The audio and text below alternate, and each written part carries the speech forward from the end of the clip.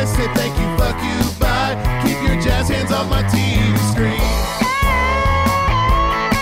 He's had enough of Marcus Stump, the Bucks, and Omega. We're all a bunch of fools. Try your wrist lock, hip toss, cut out all your flipping, flopping. For fuck's sake, all of you tag teams, learn the fucking rules. James E. Hello again, everybody, and welcome to a thrill-packed episode of the Jim Cornette Experience. I am, of course, the aforementioned Jim Cornette, and today we're going to talk about this week's Friday Night Letdown. Will CM Punk be back in a ring anytime soon, anywhere? And who else is left in All Friends Wrestling that might plug Tony's sinking ship? And to join me in plugging a variety of things, Hawaiian Brian, the podcasting lion, the king of the Arcadian Vanguard Podcast Network, Mr. Co-host to you. He makes Captain Bligh look like old Tony Khan. The great Brian Last, everybody. Aloha, Jim. A pleasure to be here once again. I did not expect a Captain Bligh reference here at the start of the show. I'll see you hanging from the highest yadam in Daly's Place. And once again, compared to Tony Khan, of all things, Captain Bligh. But it's a pleasure to be here once again. You're a draconian individual that slave drives his minions and demands the best of them at the risk of physical and corporate-style punishment if they don't deliver. And meanwhile, Tony's over there patting everybody on the back and hugging and smooching, and everything's good. I demand the best. Everything else you said I'm not committing to. I'm very nice to everyone who works for me. They're all wonderful people. But I demand the best. My lips are chapped today, I'll have you know, for the first time since last February. It's been so fucking cold this week, and the wind's been blowing, the wind howling, the children out shivering in the cold, and now my lips are chapped just in time for it to be 80 degrees today. It was fucking 29 degrees a couple mornings ago. Now it's going to be 80. It hasn't rained now, and we've had less than a quarter of an inch of rain in 40 days, and no rain at all in almost a month. Gloom, despair, and agony, oh me, deep, dark depression, excessive misery. If it weren't for bad luck, I'd have no luck at all. Gloom, despair, and agony, oh me. It's going to be one of those days, Brian. Yeah, Buddy Holly did country. There it is. I had some Hey. I'll have you know, Peggy Sue, that After the crash. Hey, God, Jesus Christ, is it too soon for that? Too soon, yeah. February 3rd, 1959, let's say it would be 63. It's too soon for that. Make fun of old Buddy. People in Lubbock are going to be after you. And what do you think of the legacy of everyone on that plane? Because, you know, Buddy Holly's obviously one of the greatest legends of all time because of the influence he had on everyone and his songwriting and his production. I mean, everything he did. Richie Valens, you know, they made La Bamba, which made him a bigger star than ever before because of that film and the wonderful performance of Los Lobos in that film doing all these songs. And the Big Bopper, who had one kind of a novelty hit in a way, right? He was a DJ. Hello, baby. Yes, he was a DJ, the Big Bopper, but he had that, what was his name? J.P. Richardson. He had that big, deep, booming voice. And, I mean, Richie Valens would he have been, I guess he was already, but if he had lived longer, would he have been the first real crossover Hispanic rock and roll, you know, teen idol type of thing? It would have been really interesting, especially with the way the Southern California sound developed in just the next few years, production-wise, what they would have done with him. Because we never really got to see him go much further past his initial songs. What was he, 17 years old? We never got to see anything.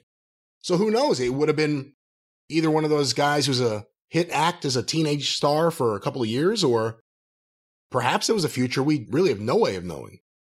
And La Bamba, I've never told you this story because I just thought of it. Goddamn, I made Manny Fernandez mad one night. He and Hector Guerrero were working with the Midnight Express. Well, back in Mid-South, I had briefly done an angle on TV where I managed Chavo and Hector Guerrero against the Rock and Roll Express. And that's where they had the Chavo and Hector, they had the bandoleros on and the sombreros. Yeah, the Alamo Busters. Yeah, and they were, at one point in one of the interviews, he's got la bamba, and they're doing all that stuff and blah, blah, blah. So the next time I saw him was like 2 years later. We're in Crockett and the Midnight versus Hector and Manny Fernandez, the Raging Bull. And they're getting the referee's instructions. And I looked at Hector and I go, la bamba. And he giggled because he knew what I was doing. But Manny thought, well, what is he being fucking, pissy with the Mexicans? And what's his problem with the Mexicans? And all, and Hector had it off. We can calm down. And we're doing a thing. We did this, right? But la bamba. I was made an honorary Mexican that day by Hector and Chavo and got to wear the sombrero and everything. Think of it from Manny's perspective, though. He's there, he's introduced, and all of a sudden he's never seen you do this ever before. And you're playing your racket and doing a little bump. He's like, what the fuck? What is I can understand his frustration. Well, Manny was often frustrated. But anyway, I had visitors here this past week, a variety of some expected and some unexpected.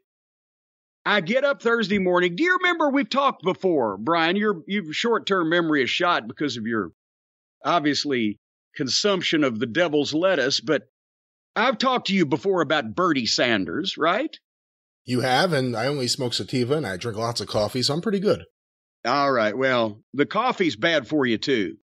Except I understand they give coffee enemas. I've read about those. I don't know how that would work, but anyway. You just hate coffee. Well, coffee is just a disgusting, I can't even call it a beverage. It's a disgusting concoction. It smells. Did you ever say this to your mom? Horrible. Didn't your mom drink coffee? Yes. That's why every time I'd open the door to my room and come downstairs and go to the bathroom, I'd smell the coffee and I'd go back and close the door. What about a different roast? Something that smells a little better.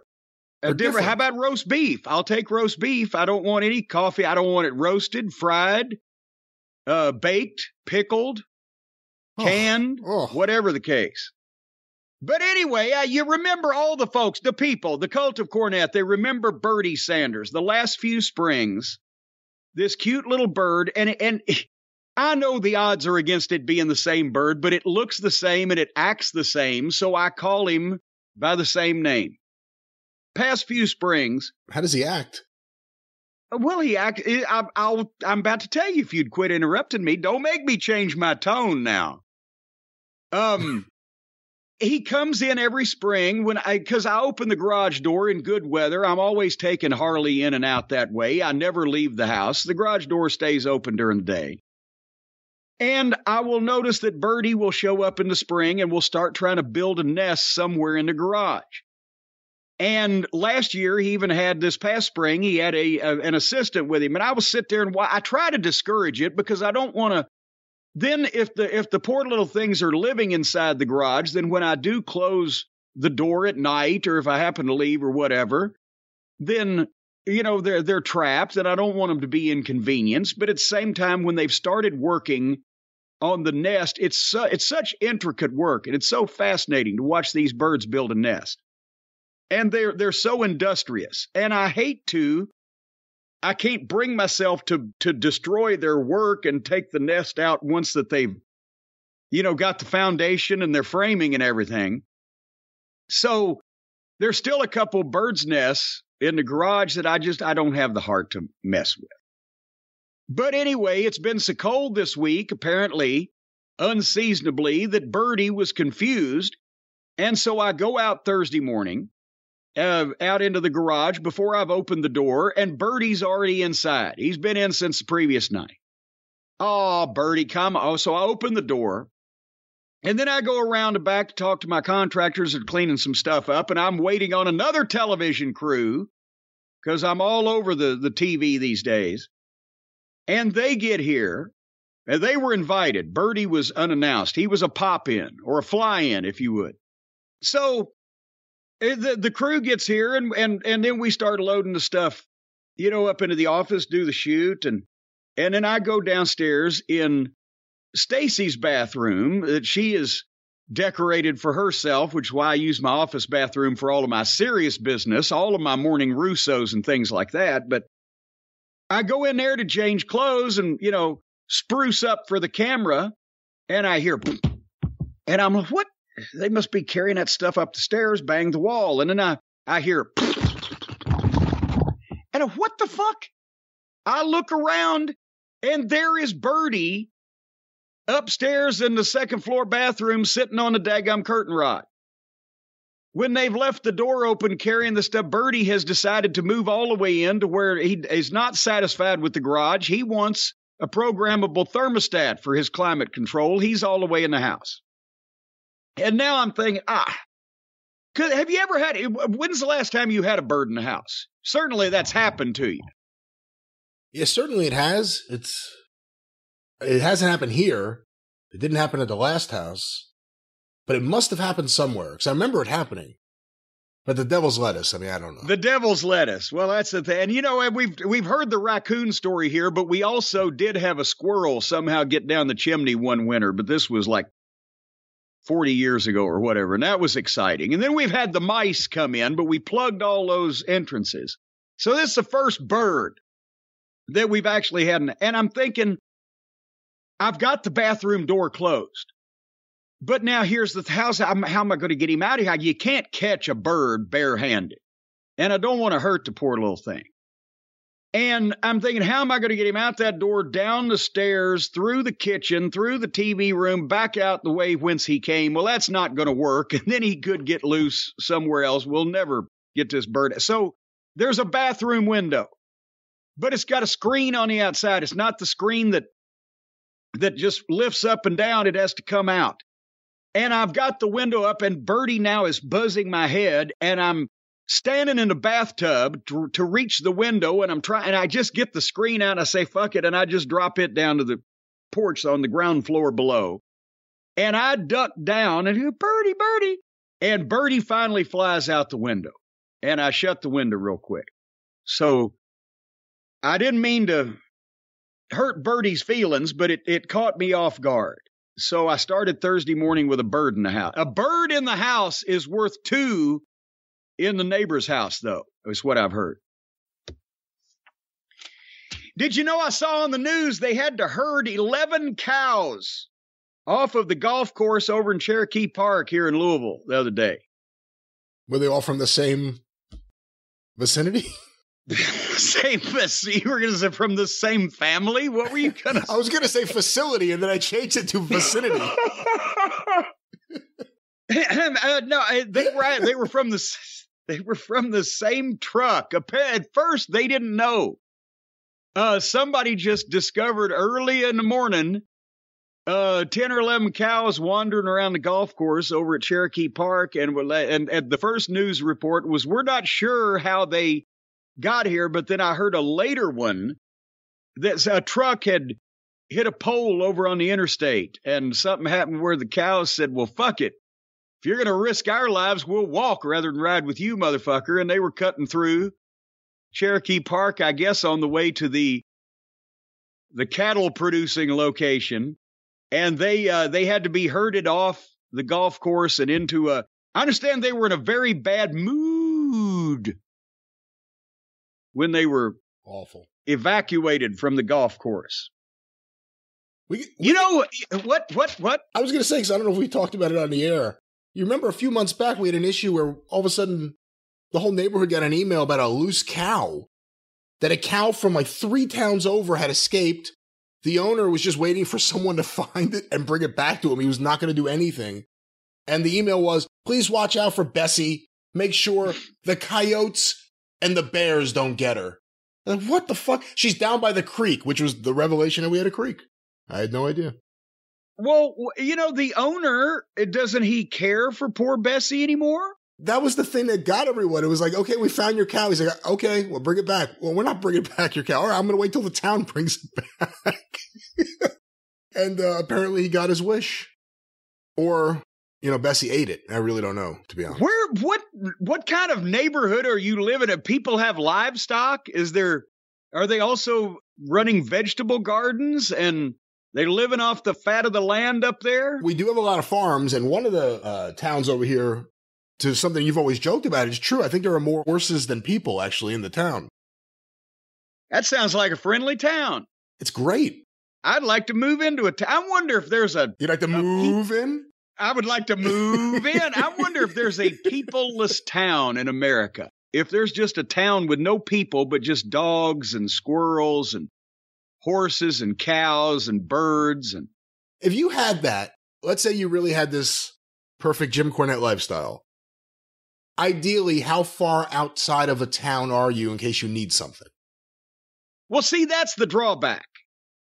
That's the drawback is you don't want to be just out, the directions to your house are turn off the paved road and go 7 miles, down the gravel or whatever, because then it's goddamn, if you need Twinkies, well, it's just impossible. So I used to have a pretty good setup here. Now the problem is people have found my road and determined that since there's no stoplights or no stop signs or didn't used to be any traffic, they can just cut through and get to the interstate ramp better than they can the normal way. But otherwise, I had it pretty good where I'm a couple miles from any type of business, but then, boom, there's everything. And I'm hidden back here. So not a couple as far miles back as I used to be. So 2 miles. That's as much distance as you require. Well, it just depends. Well, no, it depends on the layout of the thing. But you need to be a couple of miles away from everything, so you got your breathing room. But you don't want to have to drive 15 miles to mail a goddamn letter. How far outside of town was the Bat Cave? Wayne Manor was a really nice estate. You saw the sign, right? What was it? What did it? God damn it! How many miles was it? John Fell's gonna fucking blister us both now. Was it Gotham City? Was it 16 miles or 12 miles? Okay, I don't know, something like that. But that was back in the 60s when you could. Well, remember the old Lucy and Desi comedy hour? They moved out of New York when Ricky got successful, and they moved up to the country in Connecticut, and they were living like fucking closer to New York than I did when I was there. But it was like they had a farm with cows and chickens and pigs and all of the rural bullshit that went on. It used to be nice up there, apparently, before I got there. Well, there's still plenty of nice places. Then I moved up there. There goes the neighborhood. Well, you moved into the worst parts of Connecticut, to be fair, and I'm not a Connecticut fan. Even on the Dick Van Dyke Show, when Rob would take the train into the city to go to work, but then he'd be back in lovely New Rochelle, and it looked so serene and peaceful. What does New Rochelle look like these days? Well, it's a little more developed nowadays, but like Greenwich still has plenty of farms. Whenever I go there's farms everywhere. Well, shit, yeah, and find a goddamn real working farm up there. All of them are titled farm, this kind of farm and that kind of farm, and they cost $18 million, and they haven't seen a cow up there in 50 years. It's all a bunch of fucking millionaires wouldn't know how to grow an ear of corn if it hit them in the face. Those cows are fucked. I'm telling you, we need to do something to support the cows up there. Support the cows. You sing a song about killing the cow. You say the cow must die. Well, but we don't want to mistreat them beforehand. Make them live in a bad neighborhood. What's the preferred method of death for the cows that you eat? I think it should be a nice tranquilizer. Just give them an injection and they go to sleep. So you wouldn't want old age just because of what, disease? Well, do you really want to eat how old is old age for a cow? How long does a cow live? Google, is it legal to fuck a cow in Connecticut? I'm not Googling that. Well, you wouldn't Google sheep fucking in Japan. I thought if it was more domestic, you'd go, how long does a cow live? How long does a cow? Because I'm thinking I don't want to be chewing on a fucking 65-year-old cow. Cows can live for over 20 years, but on commercial farms, the age at slaughter varies considerably.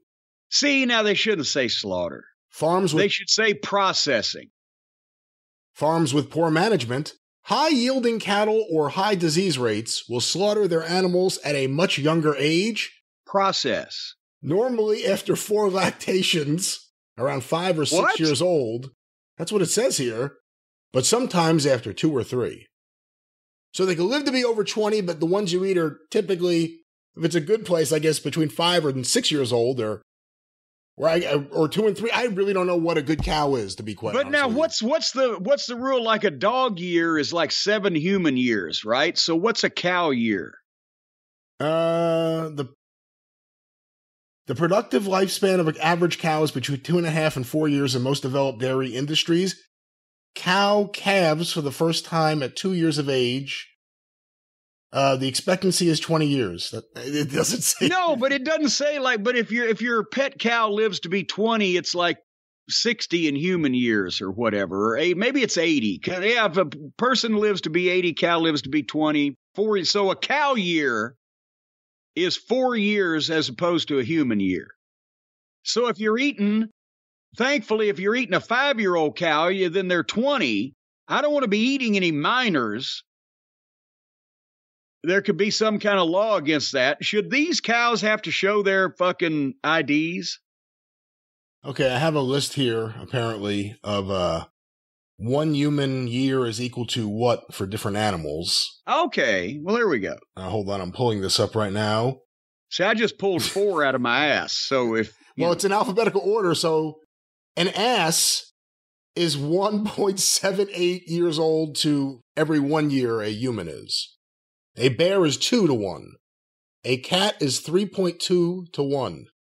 A chicken is just over 5 compared to 1 human year. A cow, 3.64. Oh, so almost 4. I was pretty close. How come the cats get better than dogs?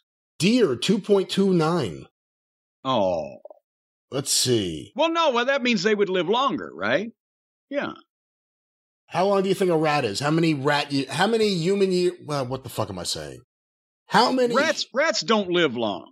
Well, how Rats many? only live, 3 or 4 years, right? For every 1 year of a life, it's equal to 26.67 years.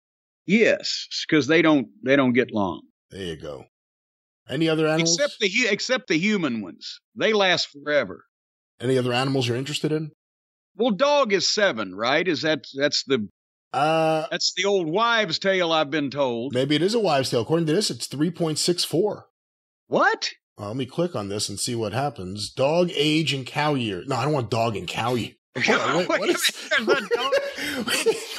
Oh, wait. Oh, okay. Hey, you've been giving us wrong information this whole time. Maybe I had this. Apparently, you can calculate the age of one animal to another. So I could say 1 kangaroo year is equal to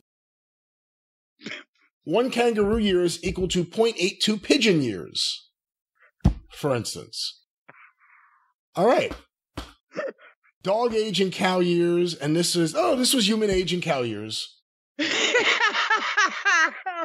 I click dog, 3.64. What would you do? What would you get if you crossbreeded a dog with a cow? Would you get a cog or a dow? And what characteristics of each would you be able to milk a dog? Tony Khan. Oh, stop it! Next project is going to be funding biological research to crossbreed cows and dogs so that he can milk his dog. All right, enough of that. Red Rocket. All right. Unnecessary. There are hundreds of action figures in the mail this weekend, I'll have you fine folks know. The Featherbottoms have been busy with all of their hands that they still possess, and even more are coming out the middle of this week, and we expect, me and all the minions at Cornette's Collectibles expect to be caught up with the action figure Armageddon in the next 3 to 4 weeks. So we're going to get it in just about 8 weeks, which for 2,000 figures and counting, signed and boxed, is not going to be a bad thing. But if you have an order outstanding at jimcornette.com at Cornette's Collectibles for an action figure, we are processing as fast as our little fingers will allow us to. And there's no waiting, as we've mentioned, on T-shirts and other items because of the Featherbottoms speedy sorting system, or FSS, as opposed to the Featherbottoms ultra careful handling system, or FUCS. So anyway, jimcornette.com. And we should mention Tales from the Territories this week. will be on Florida, Vice TV Tuesday at 10 p.m. with Gerald Briscoe, Steve Kern, Kevin Sullivan, a few more folks on that round table. I love Gerald Briscoe and any story he tells. So that'll be Tales from the Territories this week. Fear not, Cornette fans, I'm coming soon. Because there's still, what is it now? 7 more episodes to air in this season of Tales from the Territories. And I'm trying to find my paperwork, Brian. My chapped lips are getting in the way. We've got a couple of emails, and I wanted to share these with everybody. And one from Thomas. Hello, Jim and Brian. And this actually kind of ties into what we were just talking about. Hello, Jim and Brian. While sitting up with my 18-year-old terrier mix lady on what will be our last night together, your latest experience episode is giving me some much-needed laughs. Just over 2 months ago, I had to say goodbye to my 17-year-old Diesel, and hearing you repeatedly give your condolences to other cult members for the loss of their beloved pets has been a source of comfort.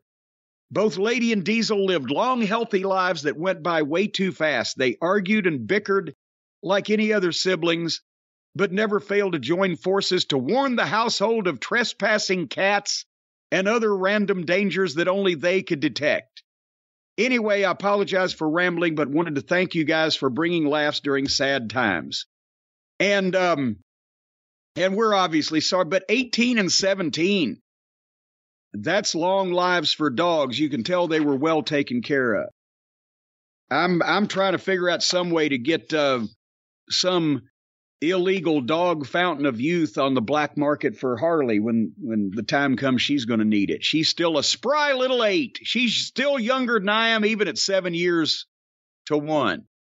Unless you're comparing me to a cow, Brian. I was going to say, Thomas, think about how many wonderful years you had in cow years with your dogs.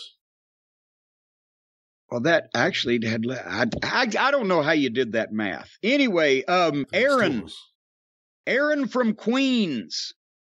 Just reaching out to let you guys know how much your podcast means to me, especially right now. My father, a proud cult member, suffered a cardiac event last night, and this was just a few days ago. I've been looking through emails here recently.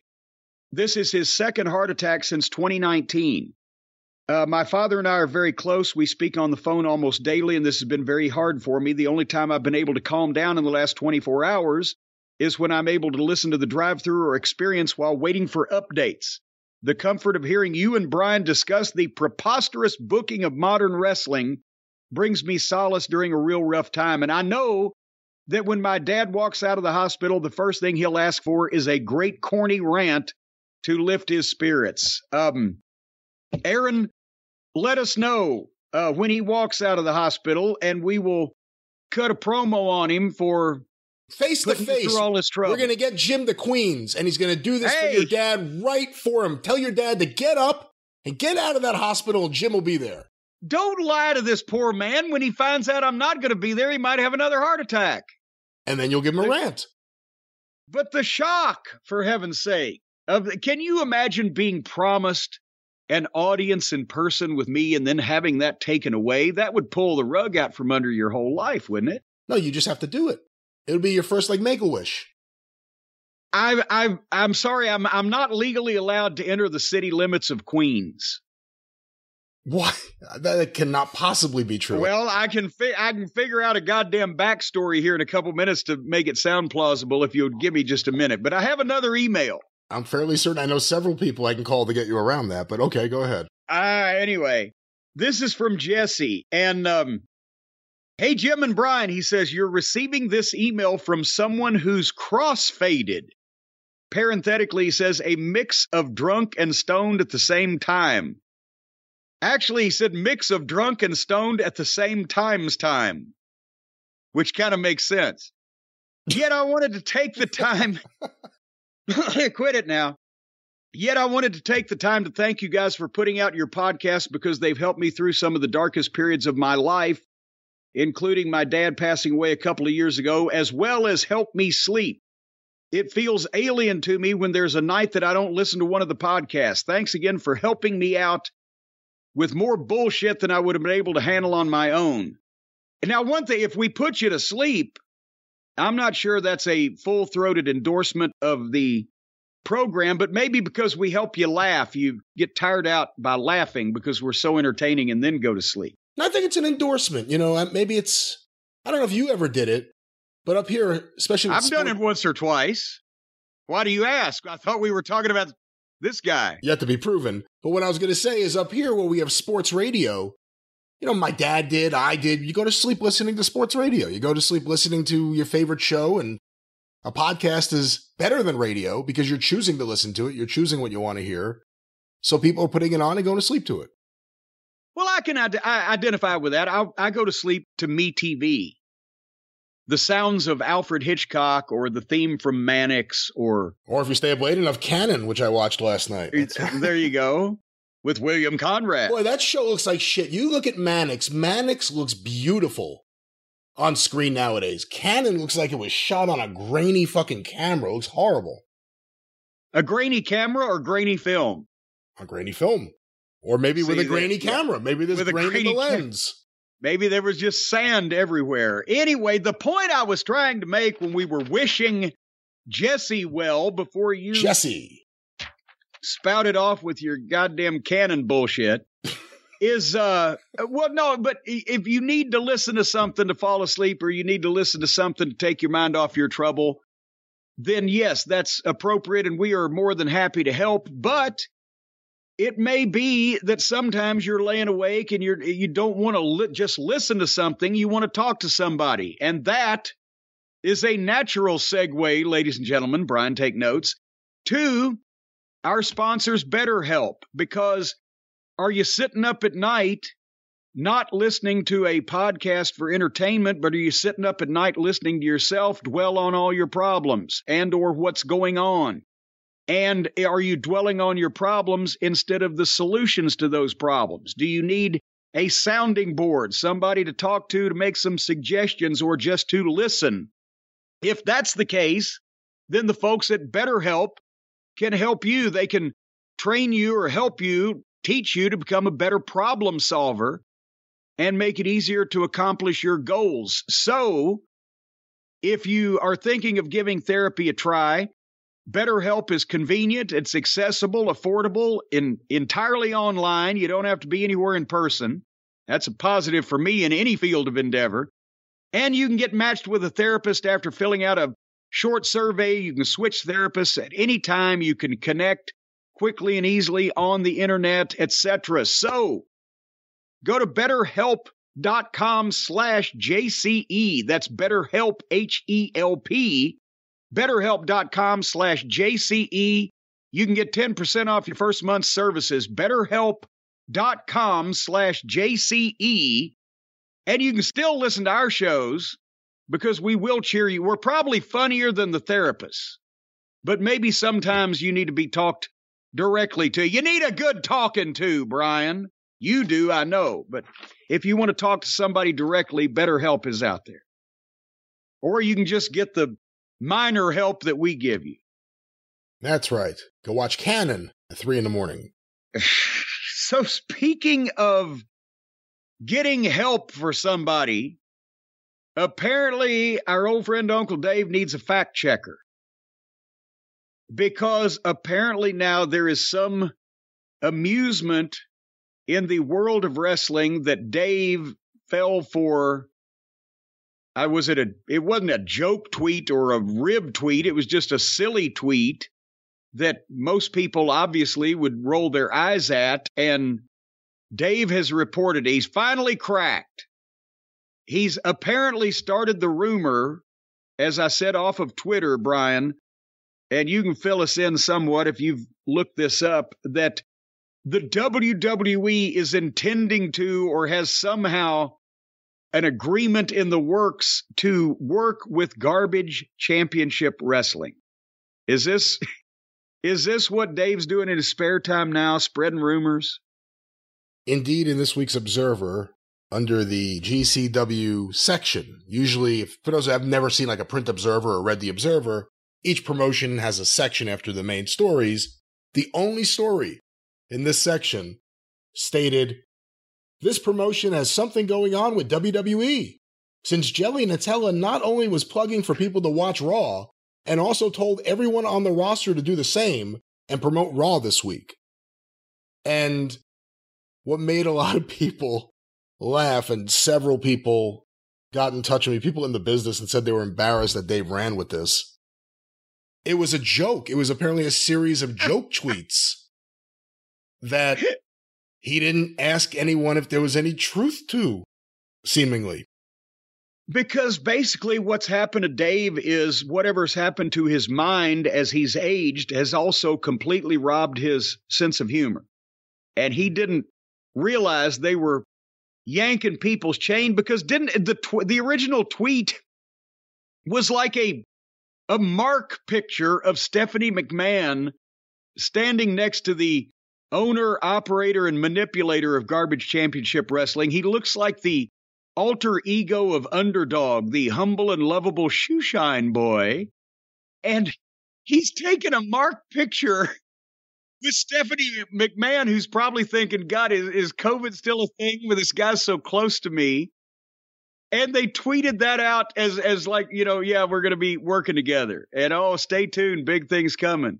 And they've been joking about it apparently for a while, because the photo went around and some people made fun of it. And then and it's smart, you capitalize on it. You own the joke. And you just keep the joke going. And apparently some people don't see the joke, or at least don't call anyone and go, hey, is this a joke, or is this real crazy thing happening? And in other news, the Monroe brothers will be renovating Vince's mansion in Greenwich now that he has time in his retirement to address some of the work that needs to be done up there. I would like to announce, and just please don't check on this or confirm it, that I'm the new chief brand officer of AEW. And in fact, Tony Khan is really Charlie from Starkville, Mississippi. But wait, if you're the new chief brand officer, does that mean that you get to ride on the bus with Cody?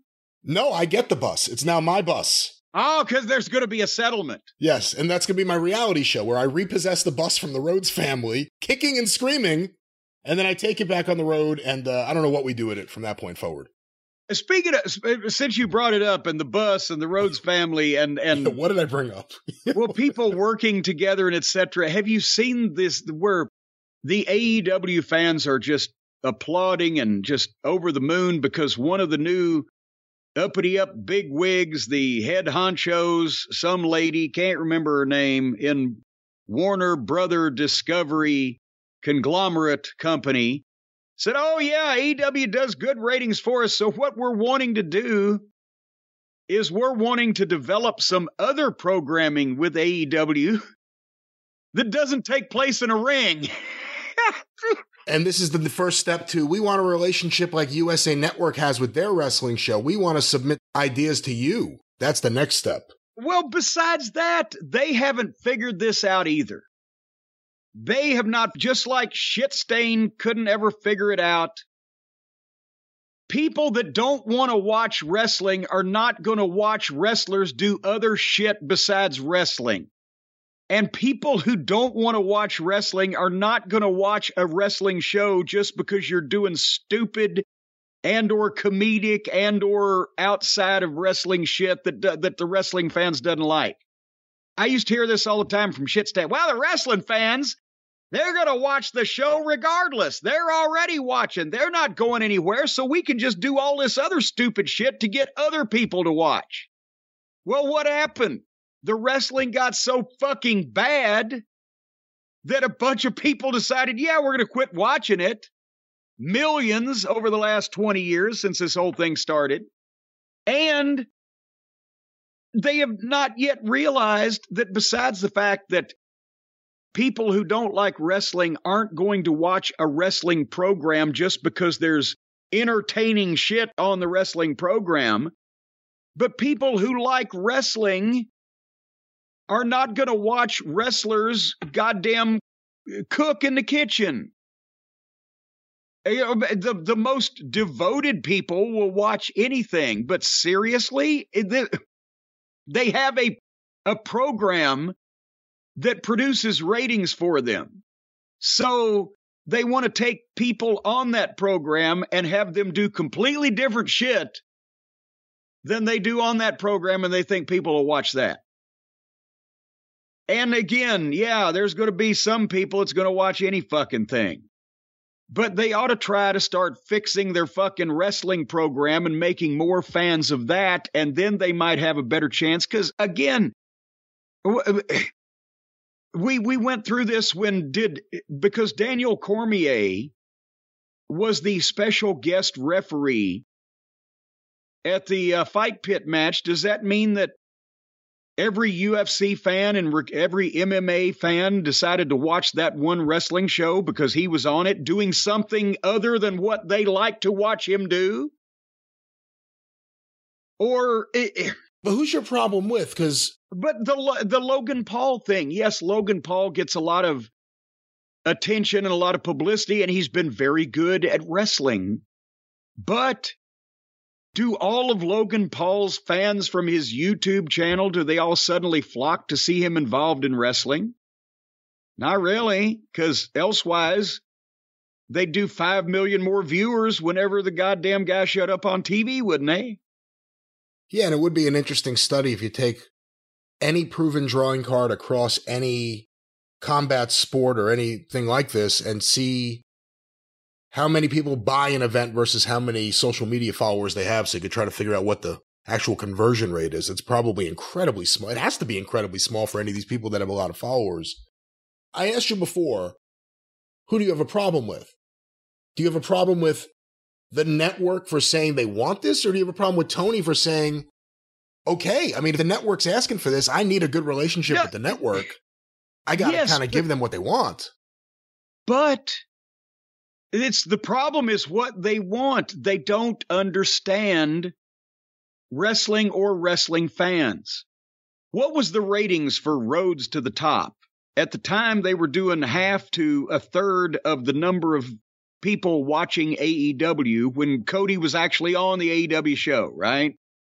So yes, there's some interest, but it's not going to do the ratings of another wrestling program. And then imagine if the wrestling program they were already doing was good. They need to make more fans for their fucking program instead of worrying about, again, I just hear this I heard it in the WWE.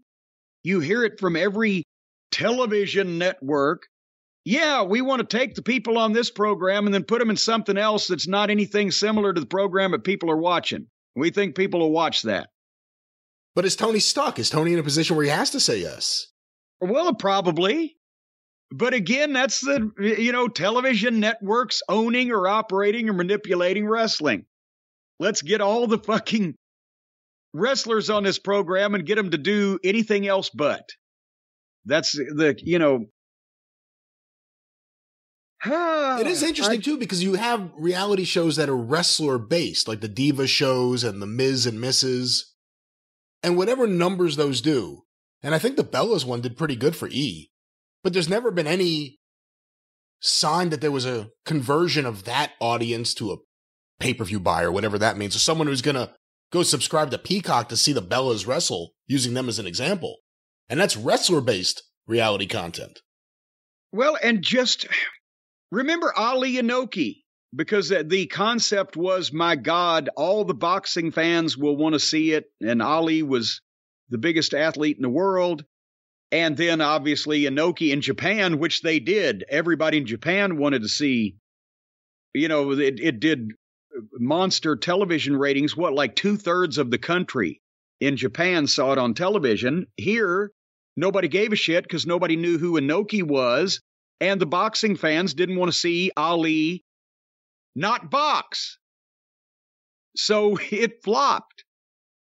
I'm just saying the business has much bigger problems than whether or not we can develop a reality show starring Darby Allin or whatever the fuck, where every week he tries to figure out another way to break his fucking neck and hospitalize himself for free. And a third or whatever percentage of the people already watching AEW is going to watch that. And meanwhile, the people watching actual wrestling programs continues overall to shrink, because even if WWE's kind of hanging in there steady, the AEW program is constricting. because they've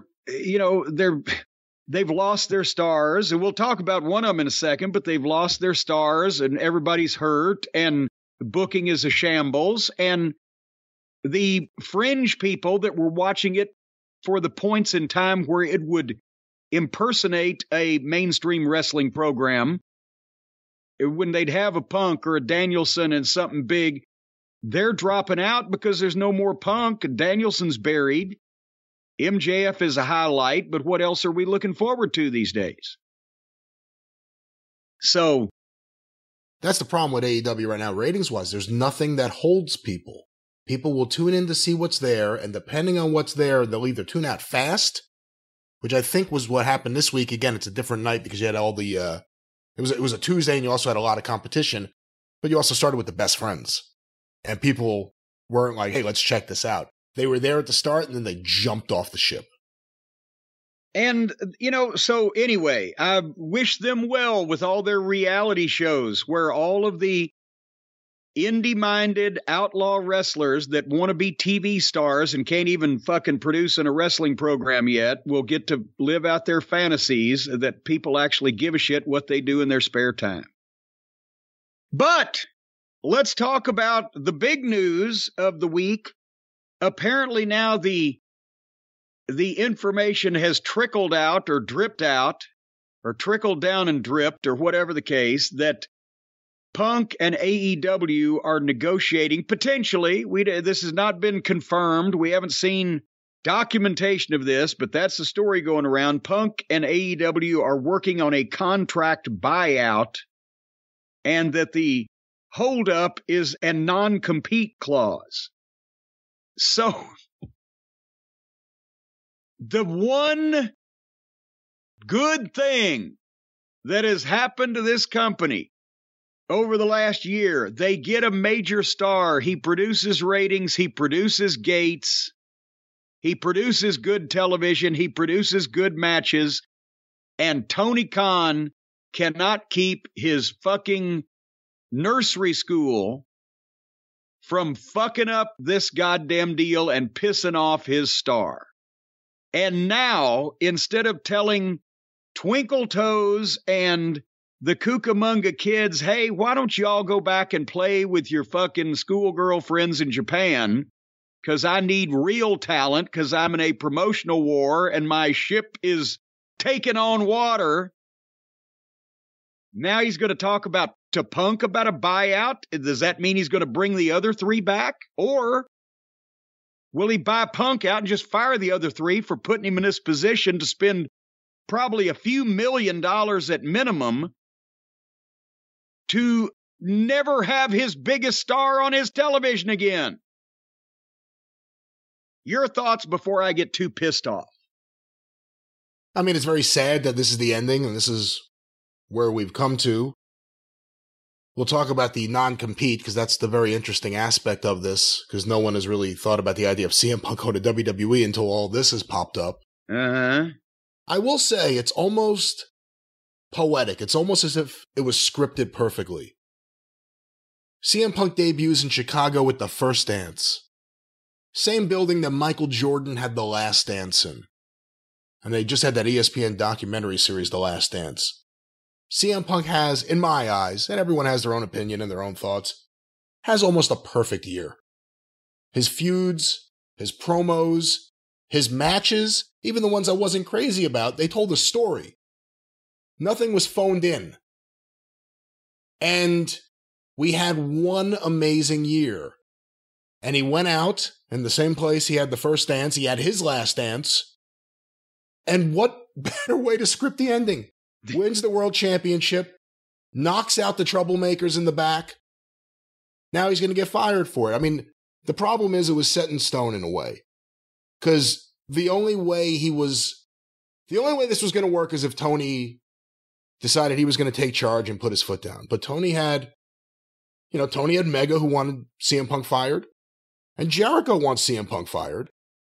So who that talks to Tony is going to bat for CM Punk? Nobody. So now it's Tony's thoughts versus all these people saying, fire Punk. It's sad.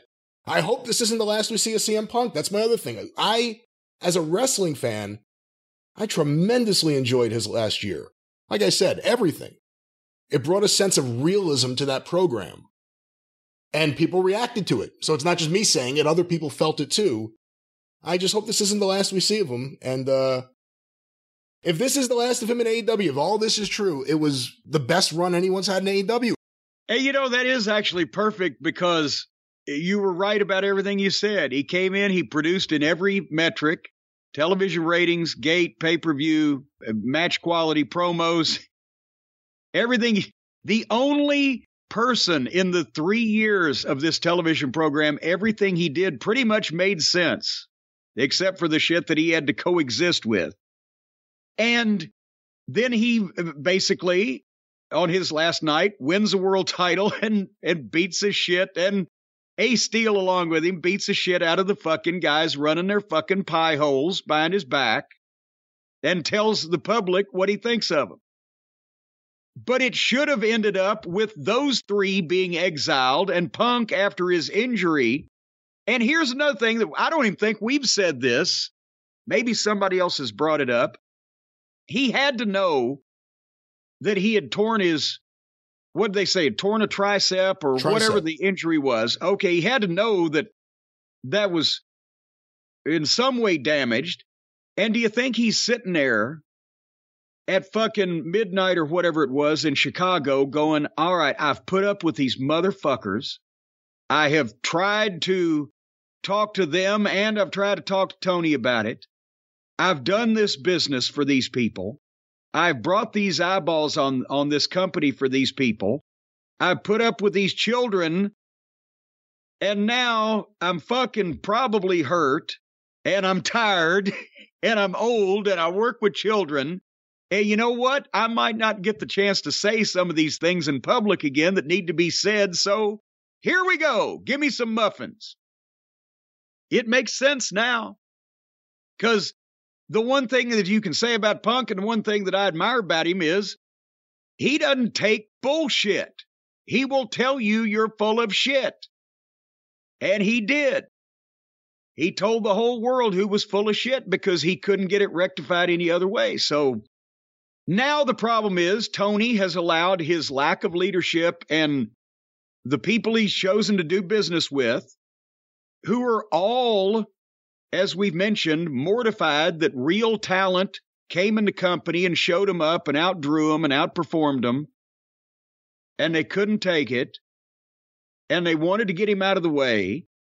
And now if Tony does buy this contract out and Punk doesn't come back, but the other jackoffs do, then we will see again that he doesn't want this business to get bigger. He wants to play with his action figures and promote indie-rific, outlaw-style wrestling because that's what he likes and that's what all of his friends want to do. And he'll pay them as much money as they need to have to be happy to do that for him. On the other hand, we will have an amazing passive-aggressive war between the Jericho side and the fucking Elite side. And we haven't had that yet. And that'll be coming up. You know, the locker room angles are more entertaining than what's on television. I wish they'd just feed the security camera to TBS. But here's about the non-compete. Right now, I would have said at any point in time, no, Punk doesn't want to go back to the WWE. Punk doesn't have to go back to the WWE. He's still got his fuck you money. He's going to get bought out for a lot of money if that happens here, or else if he comes back, he'd get paid a lot of money. Nobody's going to be doing any fucking GoFundMes. But now would be the perfect time for Triple H to show the world that he will put business in front of personal feelings. Because, again, one of the greatest lines in the history of wrestling, it was never uttered on television, was what Punk said to Triple H in the locker room. I don't need to work with you. You need to work with me. But that's not, I hate you and your family, and I hope Stephanie gets run over by a herd of thundering goats or whatever. Although there may have to be some apologies for firing him on his wedding day. That may be be one they have to apologize for. But no, see, here's the thing. There's no real apologies that Triple H needs to ask for. He needs to offer some. And I would imagine. That's what I'm saying. They fired CM Punk on his wedding day. He needs to offer some apologies. But who was in charge? Vince McMahon. And 8 years later, whatever it is, now, depending on what this non-compete clause is, Triple H can go and say to the world and say to CM Punk, it's all changed. We're about business. Let's get together. It's all about business. No personal feelings. And have you met Nick Khan? Have you met Nick Khan, one of the slickest guys in the world? And here's several $1 million. And then they've got the goddamn top talent that AEW has had on their television over the past 3 years on their TV. And Cody. And Cody. One of the EVPs, the top in-ring star, depending on what happens in 2024, maybe MJF, who knows. But it would make a statement to everybody else in the business and the locker rooms. They'll make up with anybody and they got money to spend because they're serious and it's a new regime. And so now, again, they would make Tony look like an idiot at a point where his whole company has already made him look like an idiot multiple times. And even if it's 6 months from now or whenever he gets finished with his surgery. So that's probably what the holdup is. Tony Khan said, well, if I'm going to pay you, then you shouldn't be able to go anywhere for however long your contract was for. Well, maybe I'll just sue you for your EVPs busting in my locker room and causing a goddamn fiasco. So we'll see how it plays out. If you're Tony, are you demanding a non-disclosure agreement? Jesus Christ, we know that Tony sleeps with those under his pillow. Right, but that doesn't mean you have to agree to it. Yeah, are you buying my contract back or are you buying my silence? Two of those prices may be different. I hope he doesn't sign an NDA. Well, everybody's going to know what happened, just not how much. Nobody needs to know how much.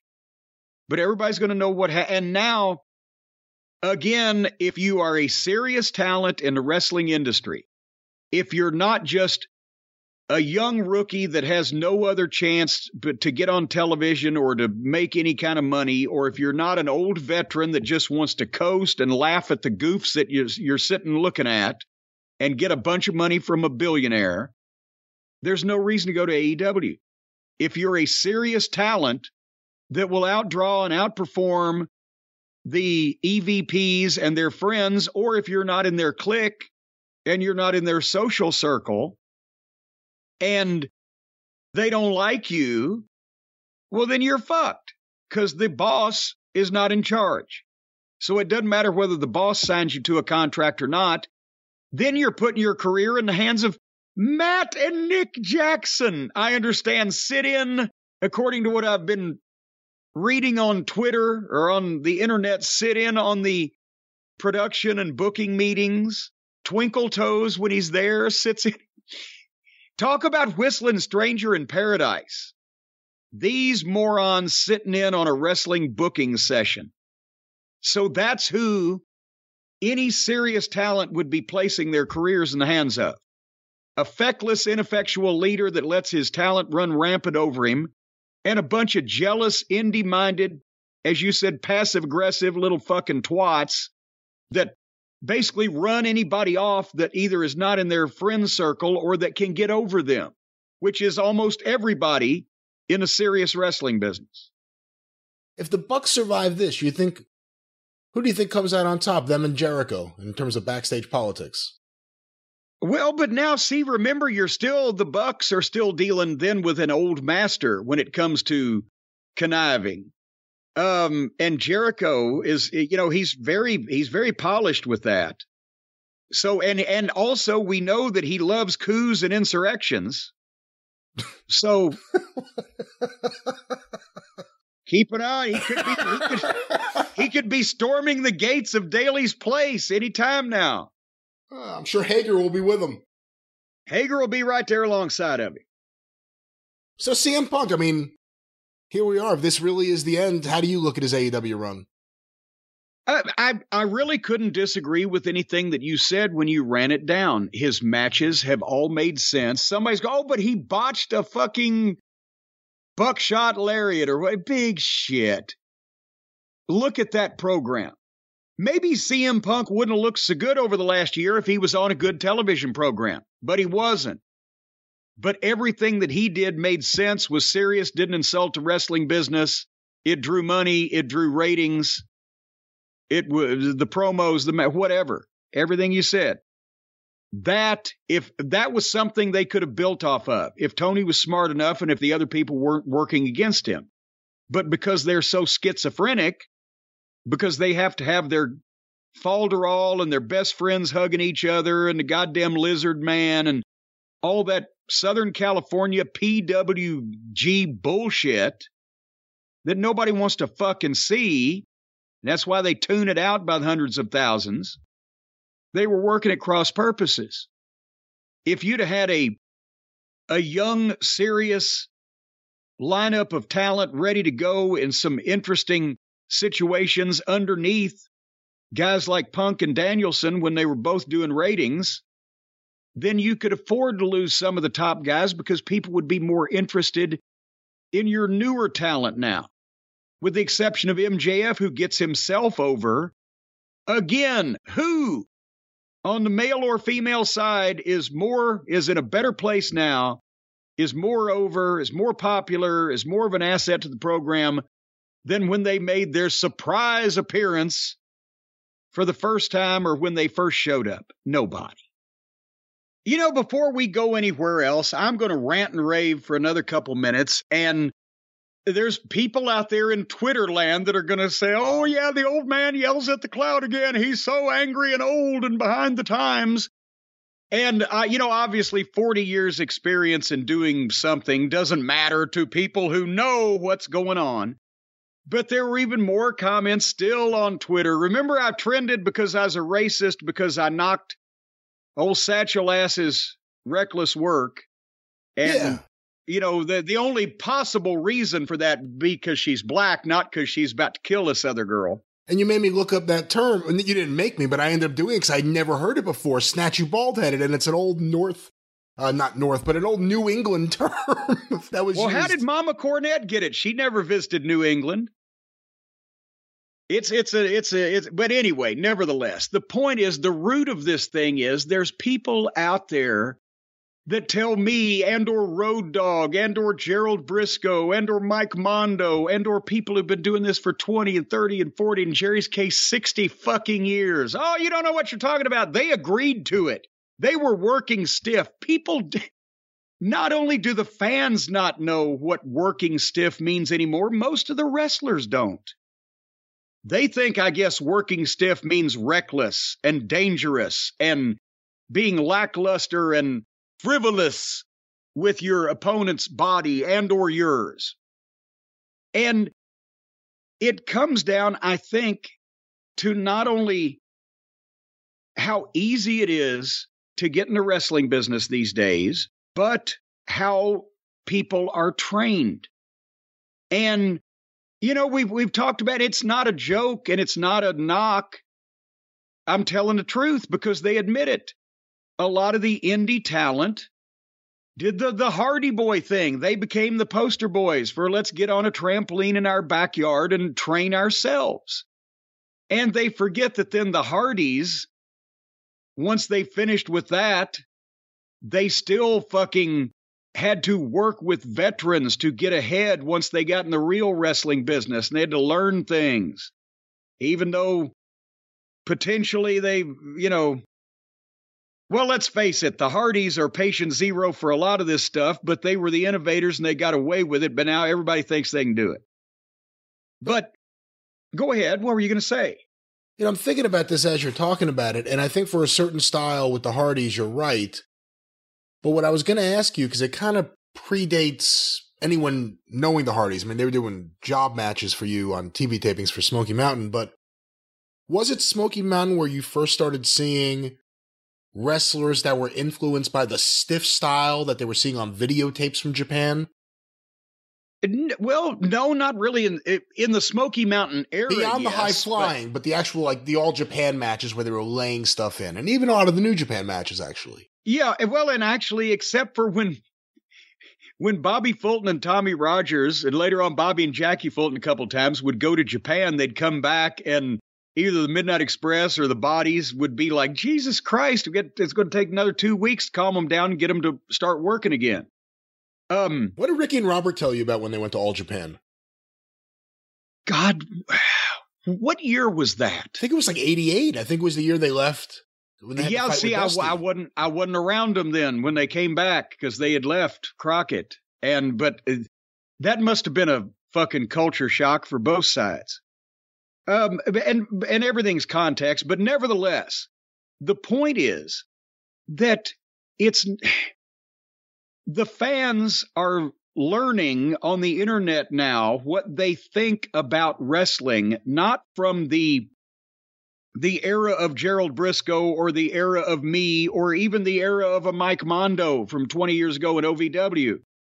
They're learning from the current indie wrestlers, the self-trained guys or the guys that are trained by people with the same level of experience at the same age.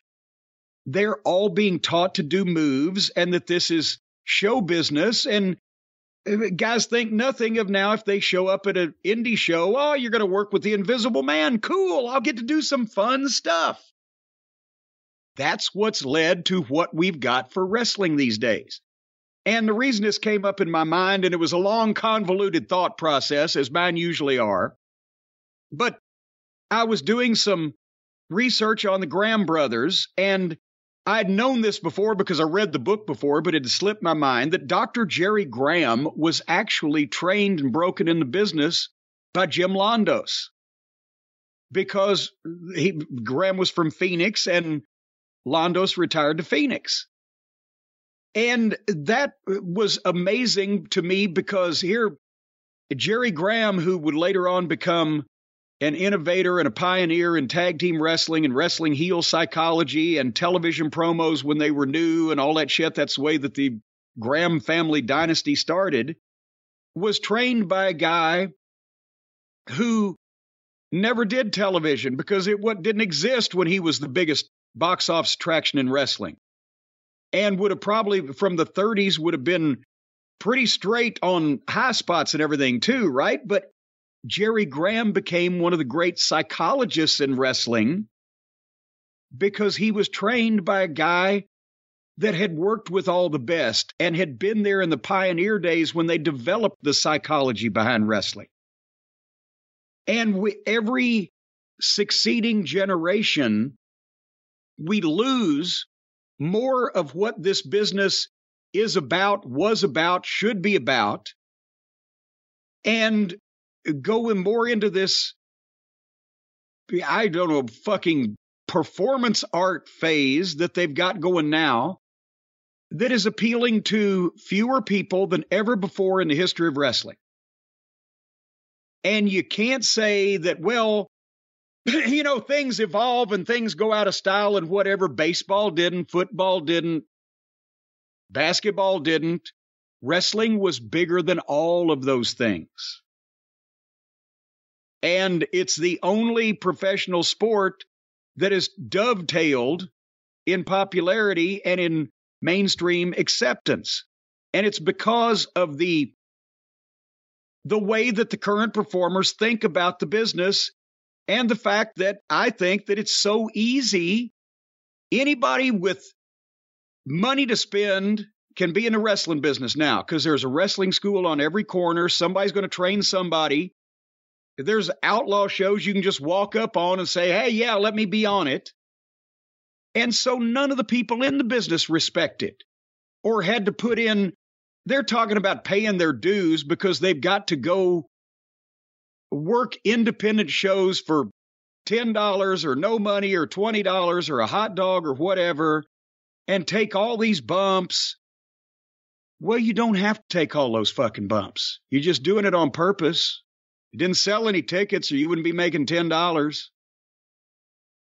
And that mindset with these people is why now it's a complete rib. The marks are in the ring. Everybody's destroying their body, and the people in the audience are laughing at it.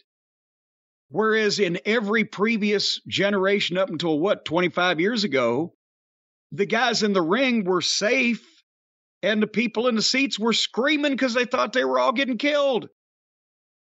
Now they get killed and everyone sits on their hands and then they get taken away and everyone will clap, when they stick their thumb in. And when somebody does get knocked out for real, then everybody's all concerned like, oh gosh, well, why were you chanting, we want tables in a girls match 5 minutes ago if you didn't want one of those girls to be fucking paralyzed? But see, that's the thing. And training. Yeah, this is the end result of that. That's what I was going to say. It's the end result of the era when people watched a lot of tapes and just wanted to copy things they saw, and anyone could open a wrestling school. Yes. And training used to be about how to think about the business and how to react to things. You always had a situation where it was made as hard as possible for a guy to get into business. They didn't just open up to everybody. They wanted to make sure people were serious. Yes, it's a little excessive to break Hulk Hogan's ankle in his first workout, but he was serious enough to come back. But everybody got stretched. Here's the thing. The reason why I always liked Tennessee wrestling was because Tennessee was the last territory with a direct link to the pioneers of wrestling. Roy Welch was a wrestler in the 1920s, and he was in charge of the territory until the mid-70s. And then Jerry Jarrett took over, and he was in charge until 1997. Two men had control of a large geographic area of the wrestling business for almost 60 years between the two of them. And the style and the psychology and the lessons that were passed down from the pioneers of this thing were personal issues, draw money, conflict between two guys, make the people believe the animosity is real. It's how you react to things. And training used to be, when advanced training happened in the ring in front of people. Regular training might not even go on in a ring. Ric Flair trained Stan Lane in his backyard.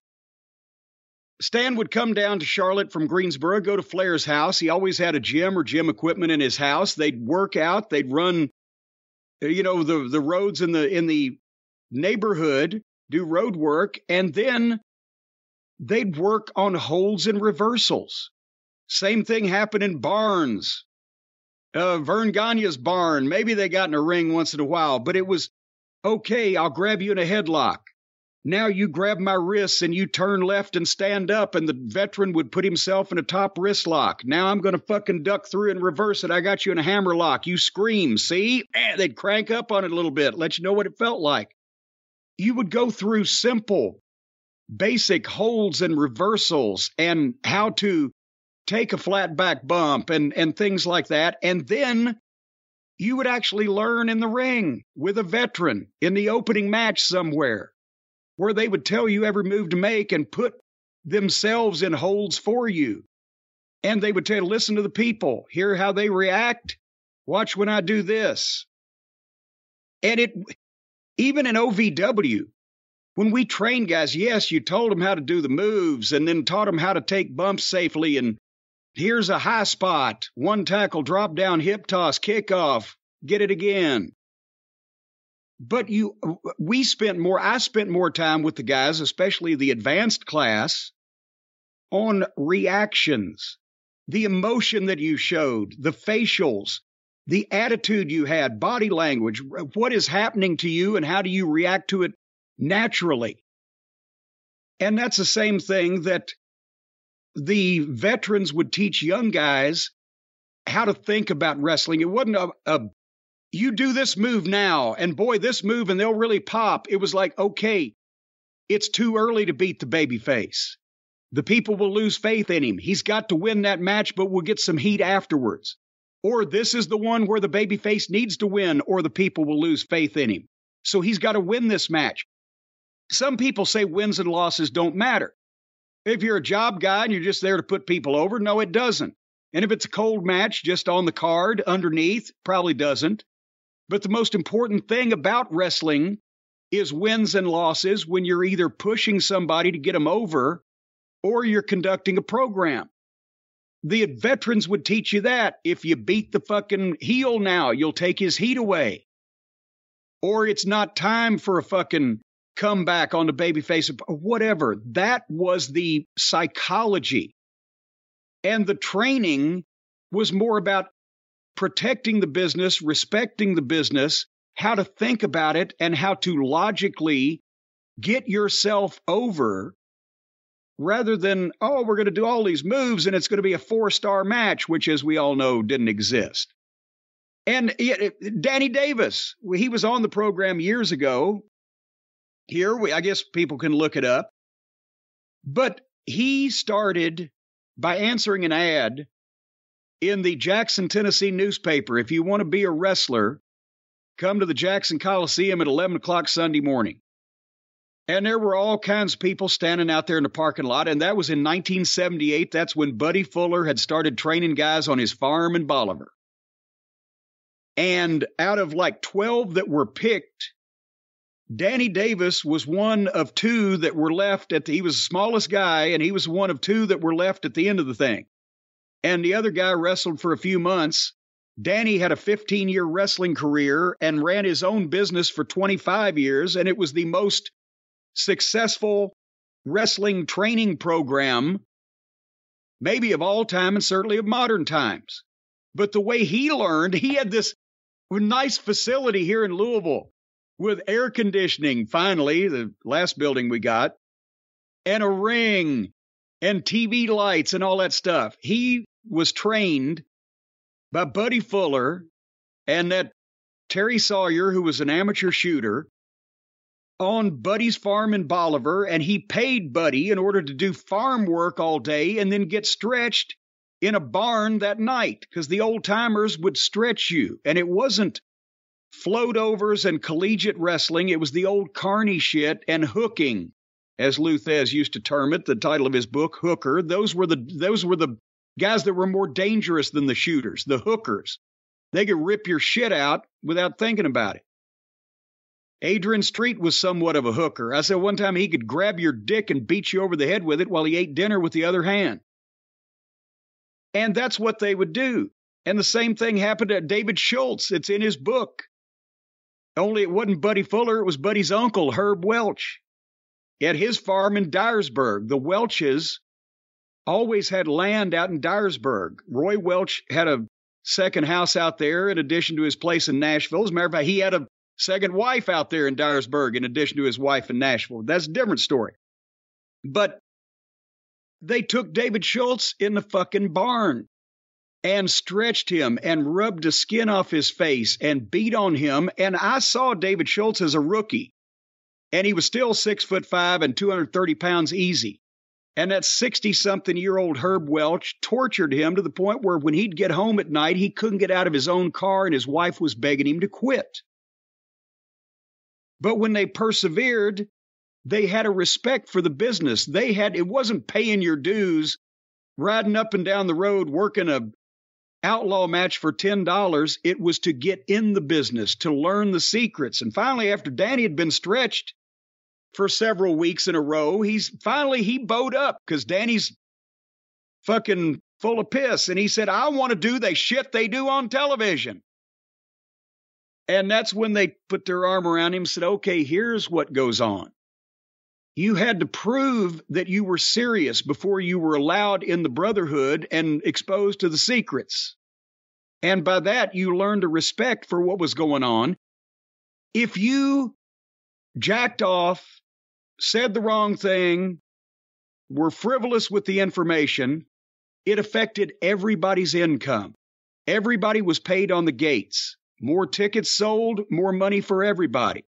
Fewer tickets sold, less money for everybody. If you did something to harm the business, make it look phony or bullshit, the other guys would take care of you because you were taking money out of their fucking mouth and their families. And there was a level, because of all that, of respect for the knowledge you had and the people that had let you into their deal, this thing of ours. And you learned because they knew they had been doing it for years. And, I'm always fascinated by things that I saw in wrestling. And I thought, how did that develop? Was that the first guy that came up with that? I've mentioned this to you before. That thing that Dorian Terry Funk used to do, that nobody else I ever saw do this move, where a guy would back him up into the ropes, and they would grab the guy and they'd stick their leg in between his legs, and they'd jump up on the top rope and they would flip over backwards and throw the guy right over the top of him. Slick looking move. And then I was watching a tape of the Graham brothers, Jerry and Eddie from Capitol Wrestling in 1958. They're doing the same move. I said, wait, how could the Funks stole it? Well, maybe because the Funks worked for Eddie Graham. Then I remembered Eddie Graham, his first major territory and what put him on top was working Amarillo for Dory Funk Sr. I bet you he learned it from him because he learned a lot of booking from him. And then you go back further when I look at the reference book that Scott Teal did on Amarillo wrestling. Roy Welch was wrestling in Amarillo in 1930. And at that point in time, the original Dutch Mantel, not today's Dutch, but the original Dutch Mantel that he was named after, was the top wrestler in Amarillo. And you read and see that they're doing some of the same kind of angles and the same kind of things that you would have seen in Texas in the 50s, or in Florida in the 70s, or in Tennessee for a 40-year period. And it's amazing the link that you can draw to the people that started this business, that basically by trial and error understood that they had the power to manipulate people's emotions to where they could cause riots or cause celebrations in the streets if they just applied themselves to getting their issue over and drawing the people into it. It wasn't about whacking each other over the head with chairs. It was about making the people come to see you whack each other over the head with chairs because you hate each other so bad, or because there's such an important championship on the line, or whatever. It was motivating people to buy into what you were doing, to get invested in the program, not by hospitalizing yourself by going too far because everybody now knows it's all bullshit. So that's each successive generation, it's not only become easier to become involved in the wrestling business, but it's also the standards have been lower as far as what guys are allowed to do once that they get in it. And now they can just do anything they fucking want. Whether it's a preliminary guy stealing a show from the main event guy or whatever the fuck. And that's why it's all just a constant barrage of motion and meaningless scripted chatter. And occasionally somebody can make you slow down and listen like an MJF or a Punk because they sound like they mean what they say. But otherwise, we've lost the whole meaning of this thing that existed for 100+ years in fine form until everybody decided they could do it better about 20 years ago. And the outside forces got involved and said, oh, shit, we need to get other people watching wrestling besides wrestling fans. So we'll make the wrestling program so fucking intolerable for the wrestling fans that all these other people are going to be the only ones watching.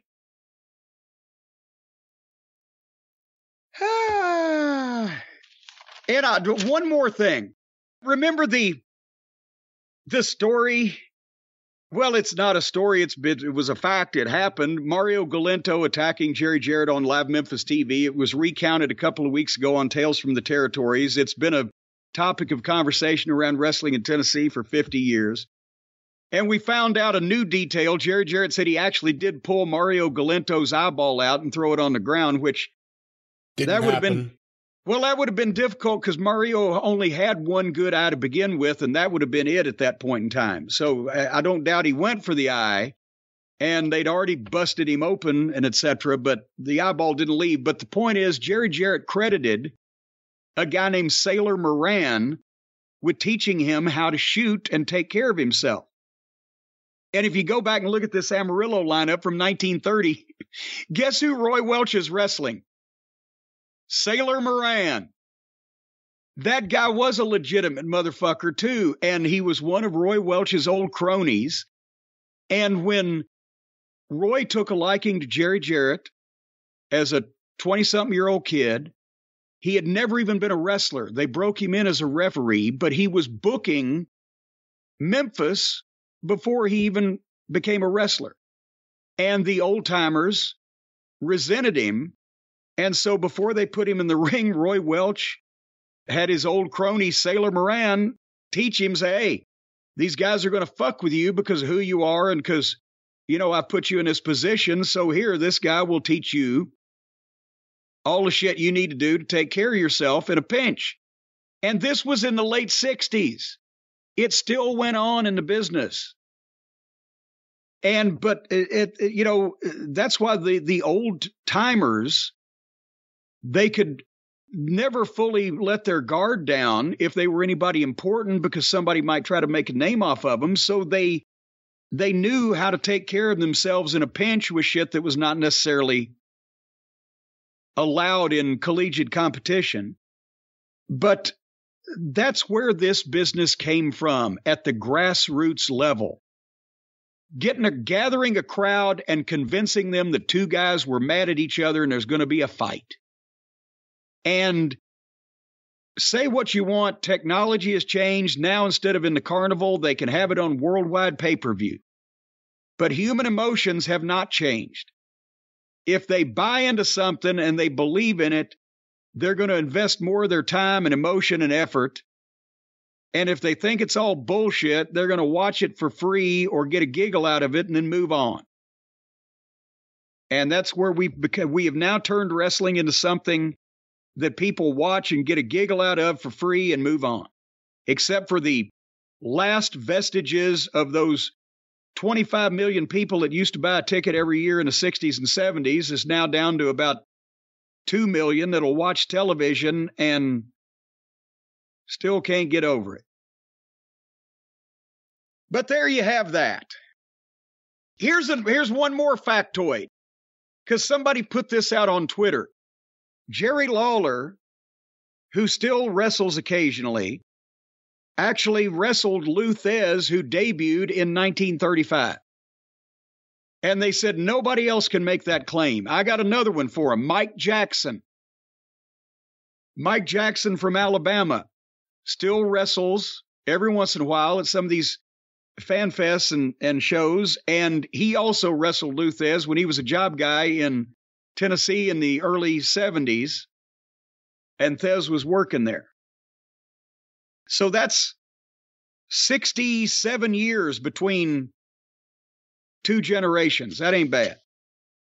The Jerry Graham thing, while I'm certain he learned a lot of the respect he had, as zany as he was, for wrestling from Jim Londos and a lot of those guys when he came up, I wonder how much of modern wrestling psychology, or what was wrestling psychology, actually originates with him.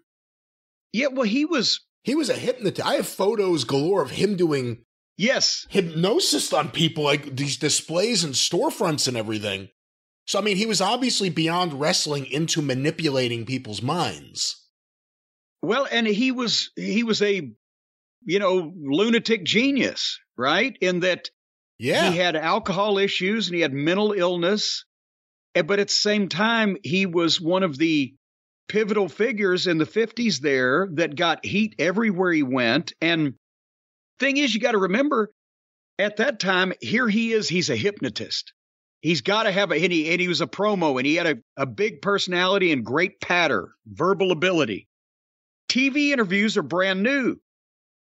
When he first gets his spot in the first main event spot he had in Atlanta in 55, 56, television is new. It's only been around for 6 or 7 years. And so TV promos were new. And most of the old timers that had never even seen television, much less been on it, they couldn't talk. They'd never had to. they could draw their pictures in the ring. But here comes Jerry Graham, and he's braggadocious and he's colorful. And whenever he wasn't 400 pounds, he looked good. But he always had a brother to do the work for him, it seems like. He got Eddie, then he got Luke. Well, after a certain point, yeah, definitely. To a certain, when he got big and heavy. But the mind, Yeah, I mean, there would have been no Garden Riot without him. Forget about how much they loved Rocca. Forget about the fact Dick the Bruiser was there.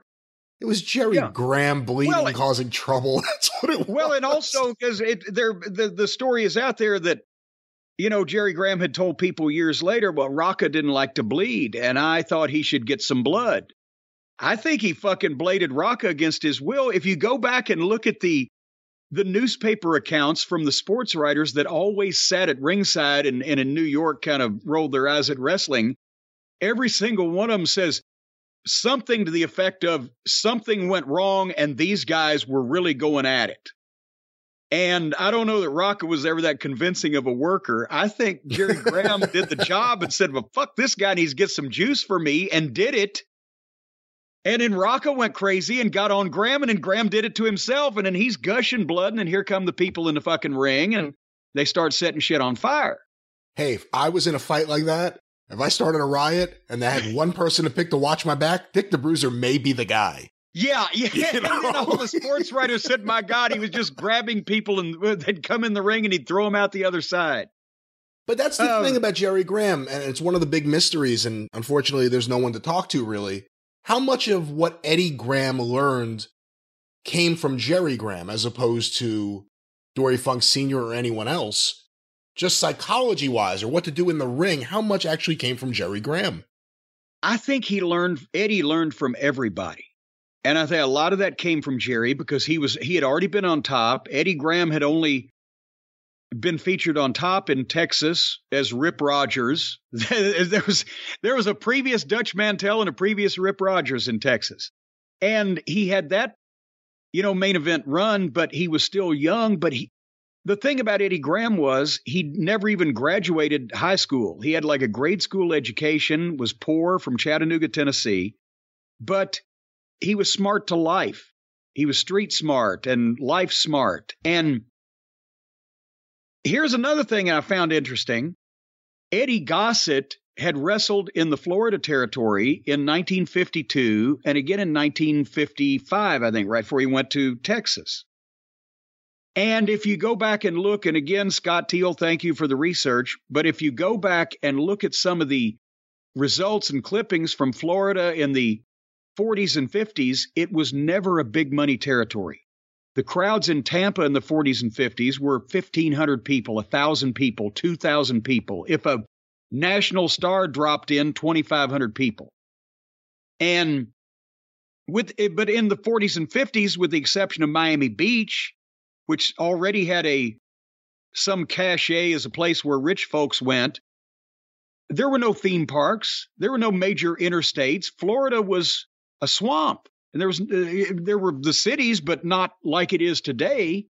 And wrestling had never been, it had been a steady thing, but never a big money territory. In 1960, Florida may have been one of the smallest money territories in the United States as far as wrestling.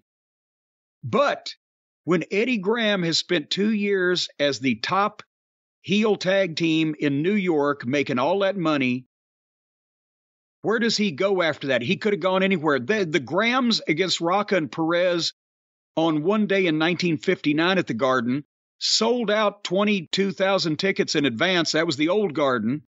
22,000 tickets in advance, and it turned up to 10,000 away, according to the newspapers, between people who couldn't get tickets that week and people that came that night. So that means that every promoter in wrestling would have known, if I get the Graham brothers, they're mega box office, or either one of them, if they didn't want Jerry because of the issues. But Eddie Graham goes directly from New York to one of the smallest money territories in the business because he saw opportunity. He knew that he could go down there. He'd already seen the territory. He'd already seen the lay of the land. I think this had to be a concerted effort on his part. Maybe, who knows, maybe even Vince Sr. sent him down there. That's what I was going to say. Don't forget that him and Vince Sr. always had a great relationship. It starts there, but always had a great relationship. It lasted until Vince Sr.'s death, which was 3 years before Eddie's. Because in the early 70s, Florida TV was on in New York, and Vince Sr. was bringing Florida talent up to put them in the Garden, including Eddie and Mike Graham and Jack Briscoe and Steve Kern and blah, blah, blah. He actually only died a year before Eddie. I thought Vince Sr. died in 82. No, he died in 84, and then Eddie died in 84, sold in 82. Yeah. Okay, I'm sorry. Nevertheless, so Eddie Graham made a conscious effort to go down there and become the top wrestling star on the cards, work with Cowboy Luttrell, who had ties to Texas, and then eventually bought into the promotion, 64, 65. He obviously was a good businessman. He saved his money. He was an alcoholic like Jerry, but he was a functioning alcoholic. Eddie Graham drank and had problems with drinking, but he still ran one of the most successful promotions in the history of the business.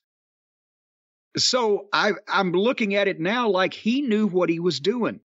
And maybe even Vince Sr. sent him, said, you've seen the lay of the land. It's wide open. The promoter's old. It's never been a big money territory. You can expand it. So what did he do? He brought the same principles to Florida as he'd learned from Dory Funk Sr. in Texas, the Cal Farley Boys Ranch. He helped establish that in Florida for underprivileged and at-risk, young boys that needed a second chance. He was always contributing or raising money for local charities in the community in Florida. He was always getting awards from civic groups on television. Eddie Graham made wrestling in Florida not only a respected professional sport, and at the time, remember 60s and 70s, what pro sports teams did they have in Florida? And he had television in every market. And he was selling in the state of Florida in the good years, well over 1 million live event tickets a year in one state. I mean, my God, West Palm Beach was doing 125,000, 150,000 tickets a year. And he did all that pretty much from scratch with a territory that was barely there and that nobody really wanted to go to. And by the time he got finished with it, every top star in the business wanted to work there. You could make but the money was not, the same. Well, you could make money, but not as much money as you would make in some other places, because that was the trade-off. You got to live in Florida. The rats wore revealing clothing 12 months out of the year because of the weather. And you got to learn from Eddie Graham. And you would potentially, if you were good enough and he took you under his wing, you could be the NWA World Champion. Because his was one of the most important votes for who got the NWA title. Jack Briscoe was his protege, a shooter. Eddie Graham always made sure that he had wrestling and athletes up and down the card until the main event. And then in the main event, he gave them the blood and the tables and the crazy and the wild and the dusty and the chain matches and Malenko and whatever. Because he had already established this is a sport, this is a profession, it's legitimate, and these guys are crazy. And that worked. So it's amazing now to go back and look and say, and I finally put it together that one of the biggest drawing box office attractions in the business immediately left New York and went to probably the tiniest territory in the country at that time and completely transformed it. A lot of it, too, I think, is about timing with TV and the power of TV.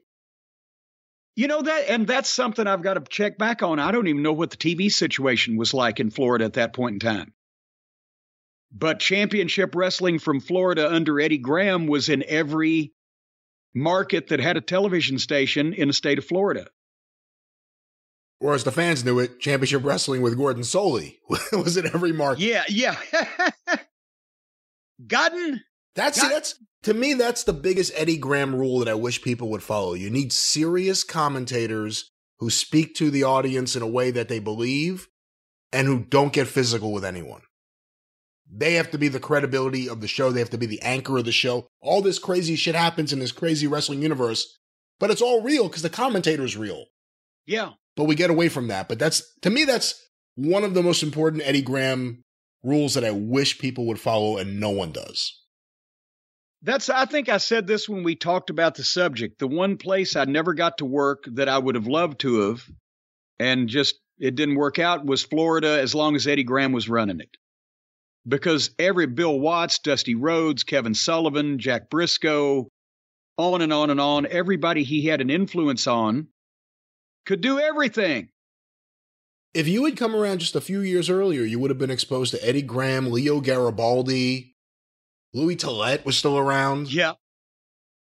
You just missed a lot of those guys. And actually, Eddie Graham was at Jerry Jarrett's housewarming party that I was at in 1982, and I was still a photographer. I'd not gotten to business yet, so I didn't have the courage to go up to him and say hello. That's the only time I was ever anywhere around him. Was he at the bar? There was not a bar in the house, but there was a bar out by the pool, and he was socializing there.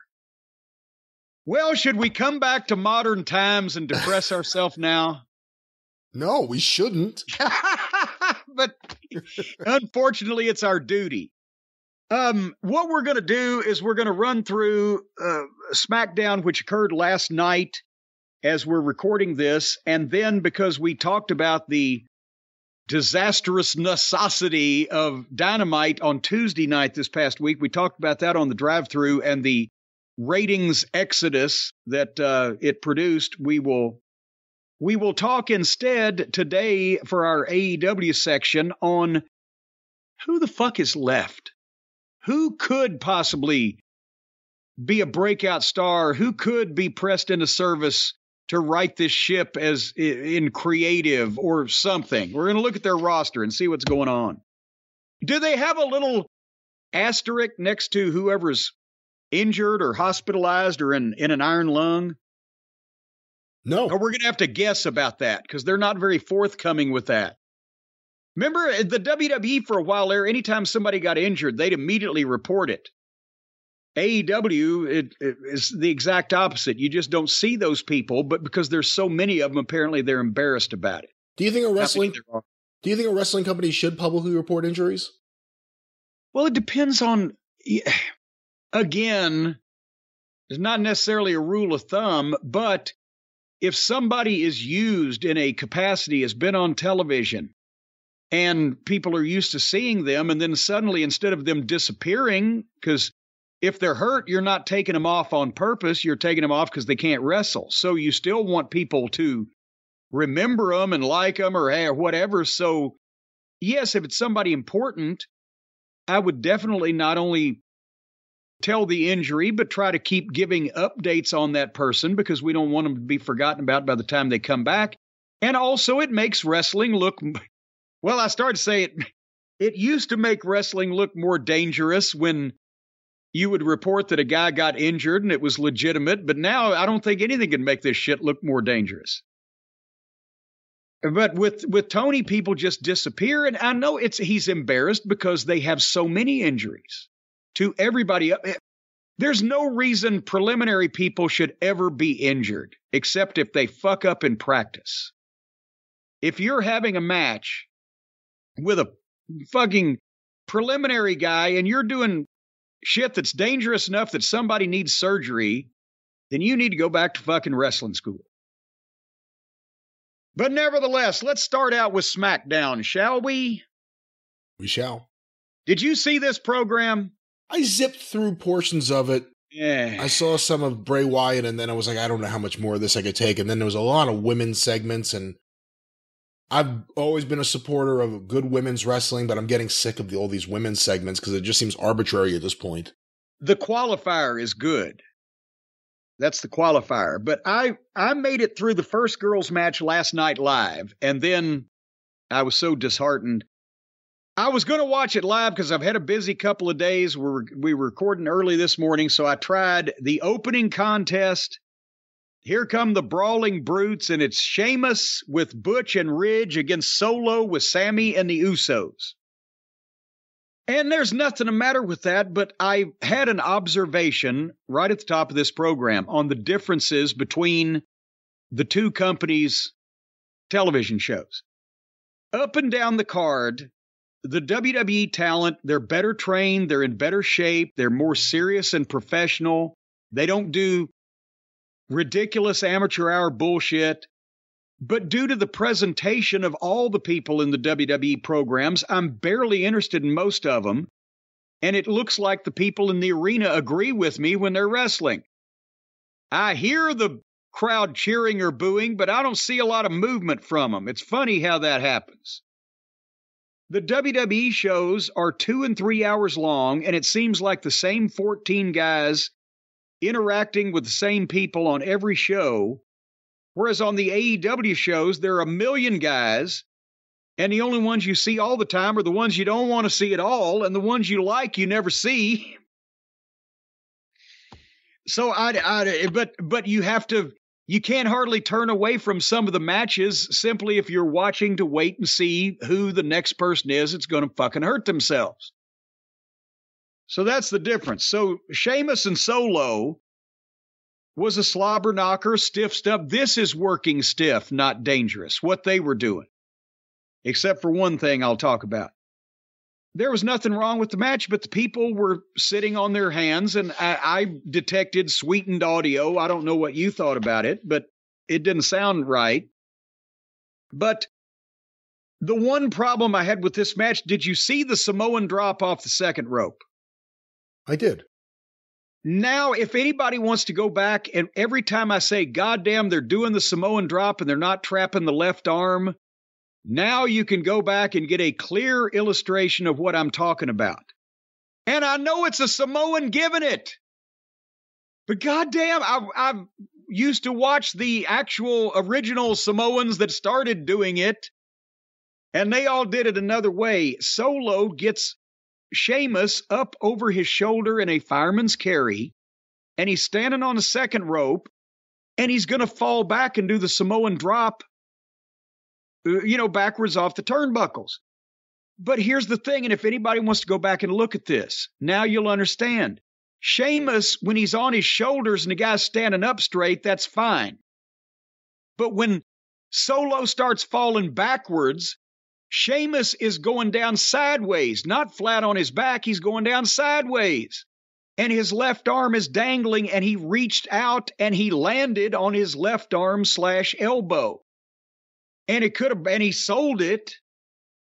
And it probably didn't feel good. And he went along because they were talking about the announcers sold it as his bad shoulder, but it was clearly the elbow. But he could have broken that fucking arm. If you trap, when you're going back, if you trap the left arm with your left hand, then you can keep the guy turning in the proper way to go down flat of his back, because it's fucking physics. I don't know what else to say. And we always taught trap the left arm. So nevertheless, it's an awkward bump to take without that, because you can't hold on when you're up there on the guy's shoulder. There's nothing really to hold on to prevent that from happening unless he's helping you hold that arm to turn you. Otherwise, they had a fucking match. Boom, boom, boom. Suddenly, Sheamus hit a false finish. All the seconds got in a fight. The Usos turned the announce desk over on top of Ridge and Butch, trapping them underneath the desk, so that Solo then hit his finish on Sheamus, 1, 2, 3, and then all the heels beat Sheamus up, while his backup guys were still stuck under the desk for like 2 minutes. They couldn't get out from under the desk. Match was fine, dangerous little spot. Finish was exciting, but the idea of, let's just put a table on top of these two so they can't get up, was a little ridiculous. Your thoughts? It was all right. I've said it on the show. I'm a little sick of Sheamus, but I thought it was a pretty good match. I like Solo. Notwithstanding what you said, which was right about the Samoan drop, I actually like him a lot. I think he's pretty good. It was a just fine opening match. Can't really complain too much. It is weird, to go back to your other point, when you pipe in the crowd noise on a live show versus a tape show, it's a weird difference. Yeah. It always sounds off, but when it's a live show and it's happening, I don't know, there's something really off about it. And you can see people just kind of sitting there, right? But it's, anyway.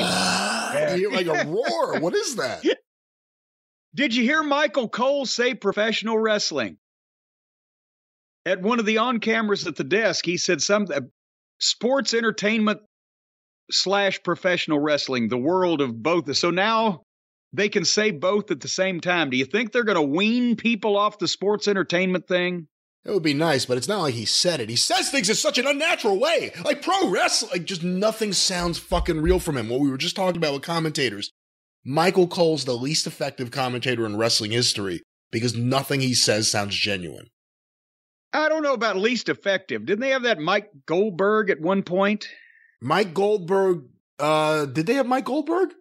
Did they have, or who was the one guy they got? Mike Adamle? No. Mike Adamle. I'm sorry. They tried to get Mike Goldberg and got Mike Adamle. If Mike Adamle had a 25-year run where they had him training the rest of their announce team and in charge of commentators, you could call him the least effective commentator in wrestling history. Instead, it's this idiot yelling at us nonstop in a fake manner. All right, president of the Michael Cole fan club. Here's a question. $5. Is there a need for that's only in Arkansas for comedy shows? Is there a need for the term? Yeah, see, and everybody's going, "What the fuck? We don't understand." You look at Twitter more. Is there a need for the term sports entertainment anymore? Because now professional wrestling is. Vince came up with sports entertainment because he felt that advertisers didn't want to be associated with professional wrestling because it was low-class entertainment. So that's why he changed the name of his professional wrestling to something else. Is there a need for that now when all the wrestling shows get sponsors? Because, there's nothing on TV that does a decent number practically anymore. Besides Domino's being pissed off about the bank-addicted drug robber and his pizza cutter, do sponsors even care about wrestling? And there's so many other things that are more unsavory in the world these days. The people who want to reach a certain demographic are willing to look at who has a large audience and try to advertise with them. If wrestling exploded tomorrow and had a giant audience, we'd have a whole bunch of new advertisers probably come in. But with that said, you know what you're getting. No one says, oh, we're going to spend some of our ad budget on sports entertainment this quarter. Some of you may know it as wrestling. No one calls it that except WWE. Well, that's what I'm saying. And they never have, but Vince insisted. But now that Vince is gone and they're changing things, do they need that term anymore? Because it's nonsense and it's fictitious and it was made up and it doesn't really exist. There's no such thing as sports entertainment. No, the only thing that I guess prevents it from being wiped off the map would be the fact that you have someone like The Rock whose famous promo literally used that phrase. And then the modern wrestlers will call belts titles now. So I'm wondering, even if they do get their vocabulary back straight in the WWE and call things by their actual legitimate names, they'll have to retrain the wrestlers. Because the wrestlers now, they have all new terminology based on what the WWE announcers call things, including title opportunity and instead of title shot and title instead of belt. You know what else I heard Michael Cole say on this show? Talking about Michael Cole and talking about this opening match later in the show, he said hospital. Oh! Well, now you know Vince is gone. Vince is probably in the hospital over that. Anyway, we move on. You mentioned the Bray Wyatt interview in the back of the arena. And before you mention what you thought, which I'm kind of aware of, I will say again that this guy can talk, and he can talk convincingly, and he makes it sound like he's saying it. I don't know why they put the spooky background music behind the promo, because he's so real that made it fake. Like the old TNA sit-down interviews when they had the dramatic music underneath, and it just killed the whole fucking thing, because then all you could think of was, well, they're just being fake. Here's a guy talking real, but is there a fucking cassette player on, next to him in the bowels of the building, next to the goddamn janitor's closet? Where's the music coming from? Why do we need that? We don't. Just listen to the fucking guy. I don't have a clue what he said, but he sounded great saying it. He knows who you are and what you're trying to do. Explain to me, Brian, exactly what Bray Wyatt was saying in this promo. You said it best. He's very convincing. He's very believable. I have no idea what he said. I have no idea what he's referring to or what he said. Nothing about this has pulled me in. This all seems like the same old Bray Wyatt. Maybe from before he had the demon mask and he was burning stuff, including himself. But I don't like this at all. The music put it over the top. Now he's just doing, again, these mystical promos. Even during the opening match, there was a moment they flashed that Bray Wyatt crap on the screen. I forgot about that, yeah. So it's just... But the announcers didn't refer to it. So it just happens.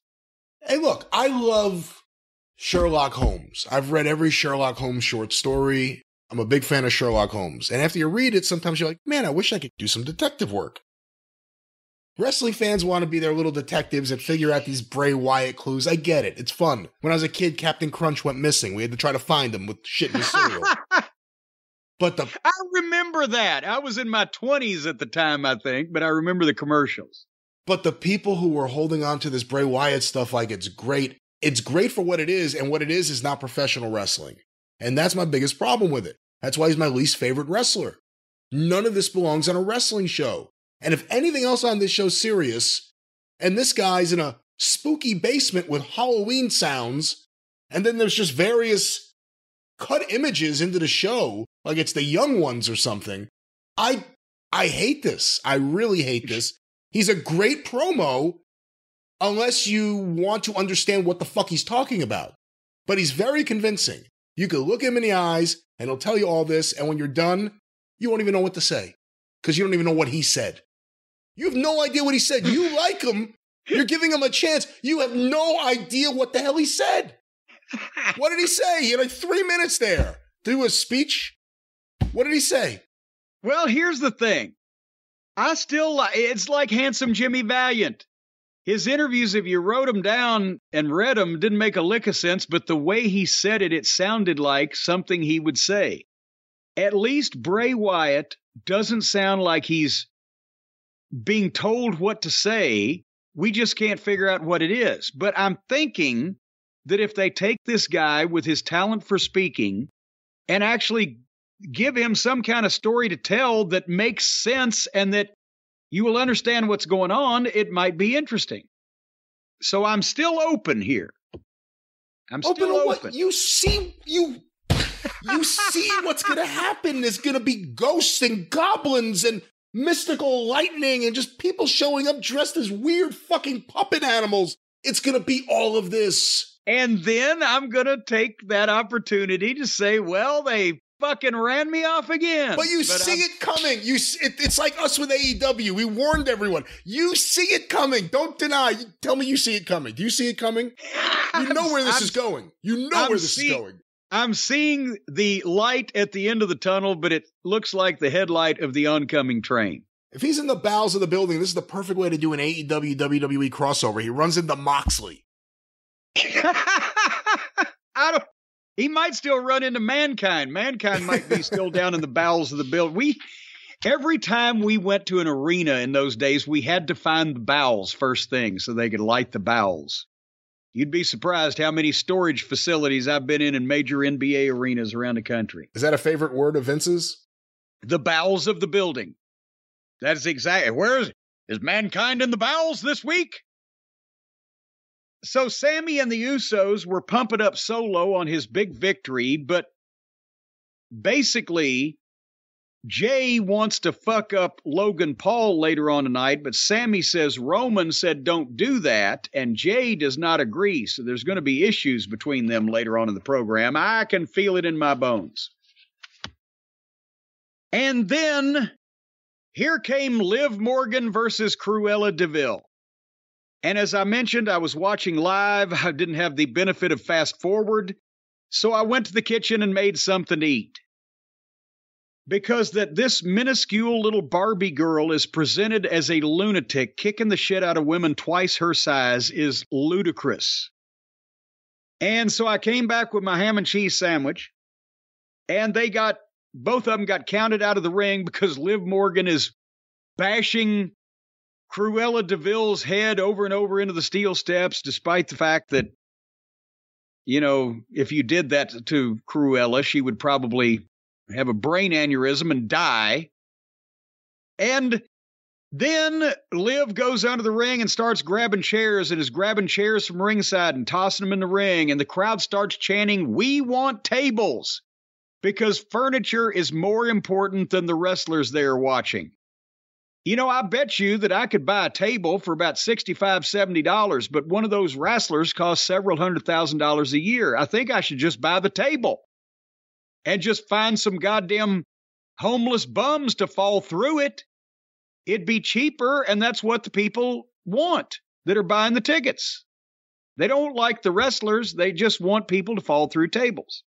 So while Liv Morgan is going to every nook and cranny around ringside, trying to find chairs to throw in the ring, there's DeVille having to lay there staring at her, selling, wondering, "Are you ever coming back to me, you fucking bleach blonde bimbo?" Hey. So it buried DeVille. She had to lay there and wait forever, and then she was still selling when here comes Dipshit and picks her up, and she pushed Cruella toward the ring, and Cruella had to roll in on her own while this vapid blonde twat is looking for more chairs. Jesus Christ. It's pissed me off. I understand, but Jesus. Yeah, well, it was so fucking phony and ridiculous. And then she gets back in the ring, and Cruella has to still sell so that the girl can sit her up on the turnbuckle with no resistance whatsoever, and then superplexed her off the top rope onto all the chairs. But Goof Girl, Liv Morgan, landed on the chairs too, and turned over and laughed about it because she's extreme. So now the superplex bump onto steel chairs does not hurt a 100-pound girl.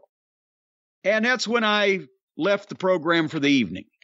We were about 45 minutes into the show. I couldn't take any more. I came back this morning where I could fast forward shit. What'd you think of this fiasco?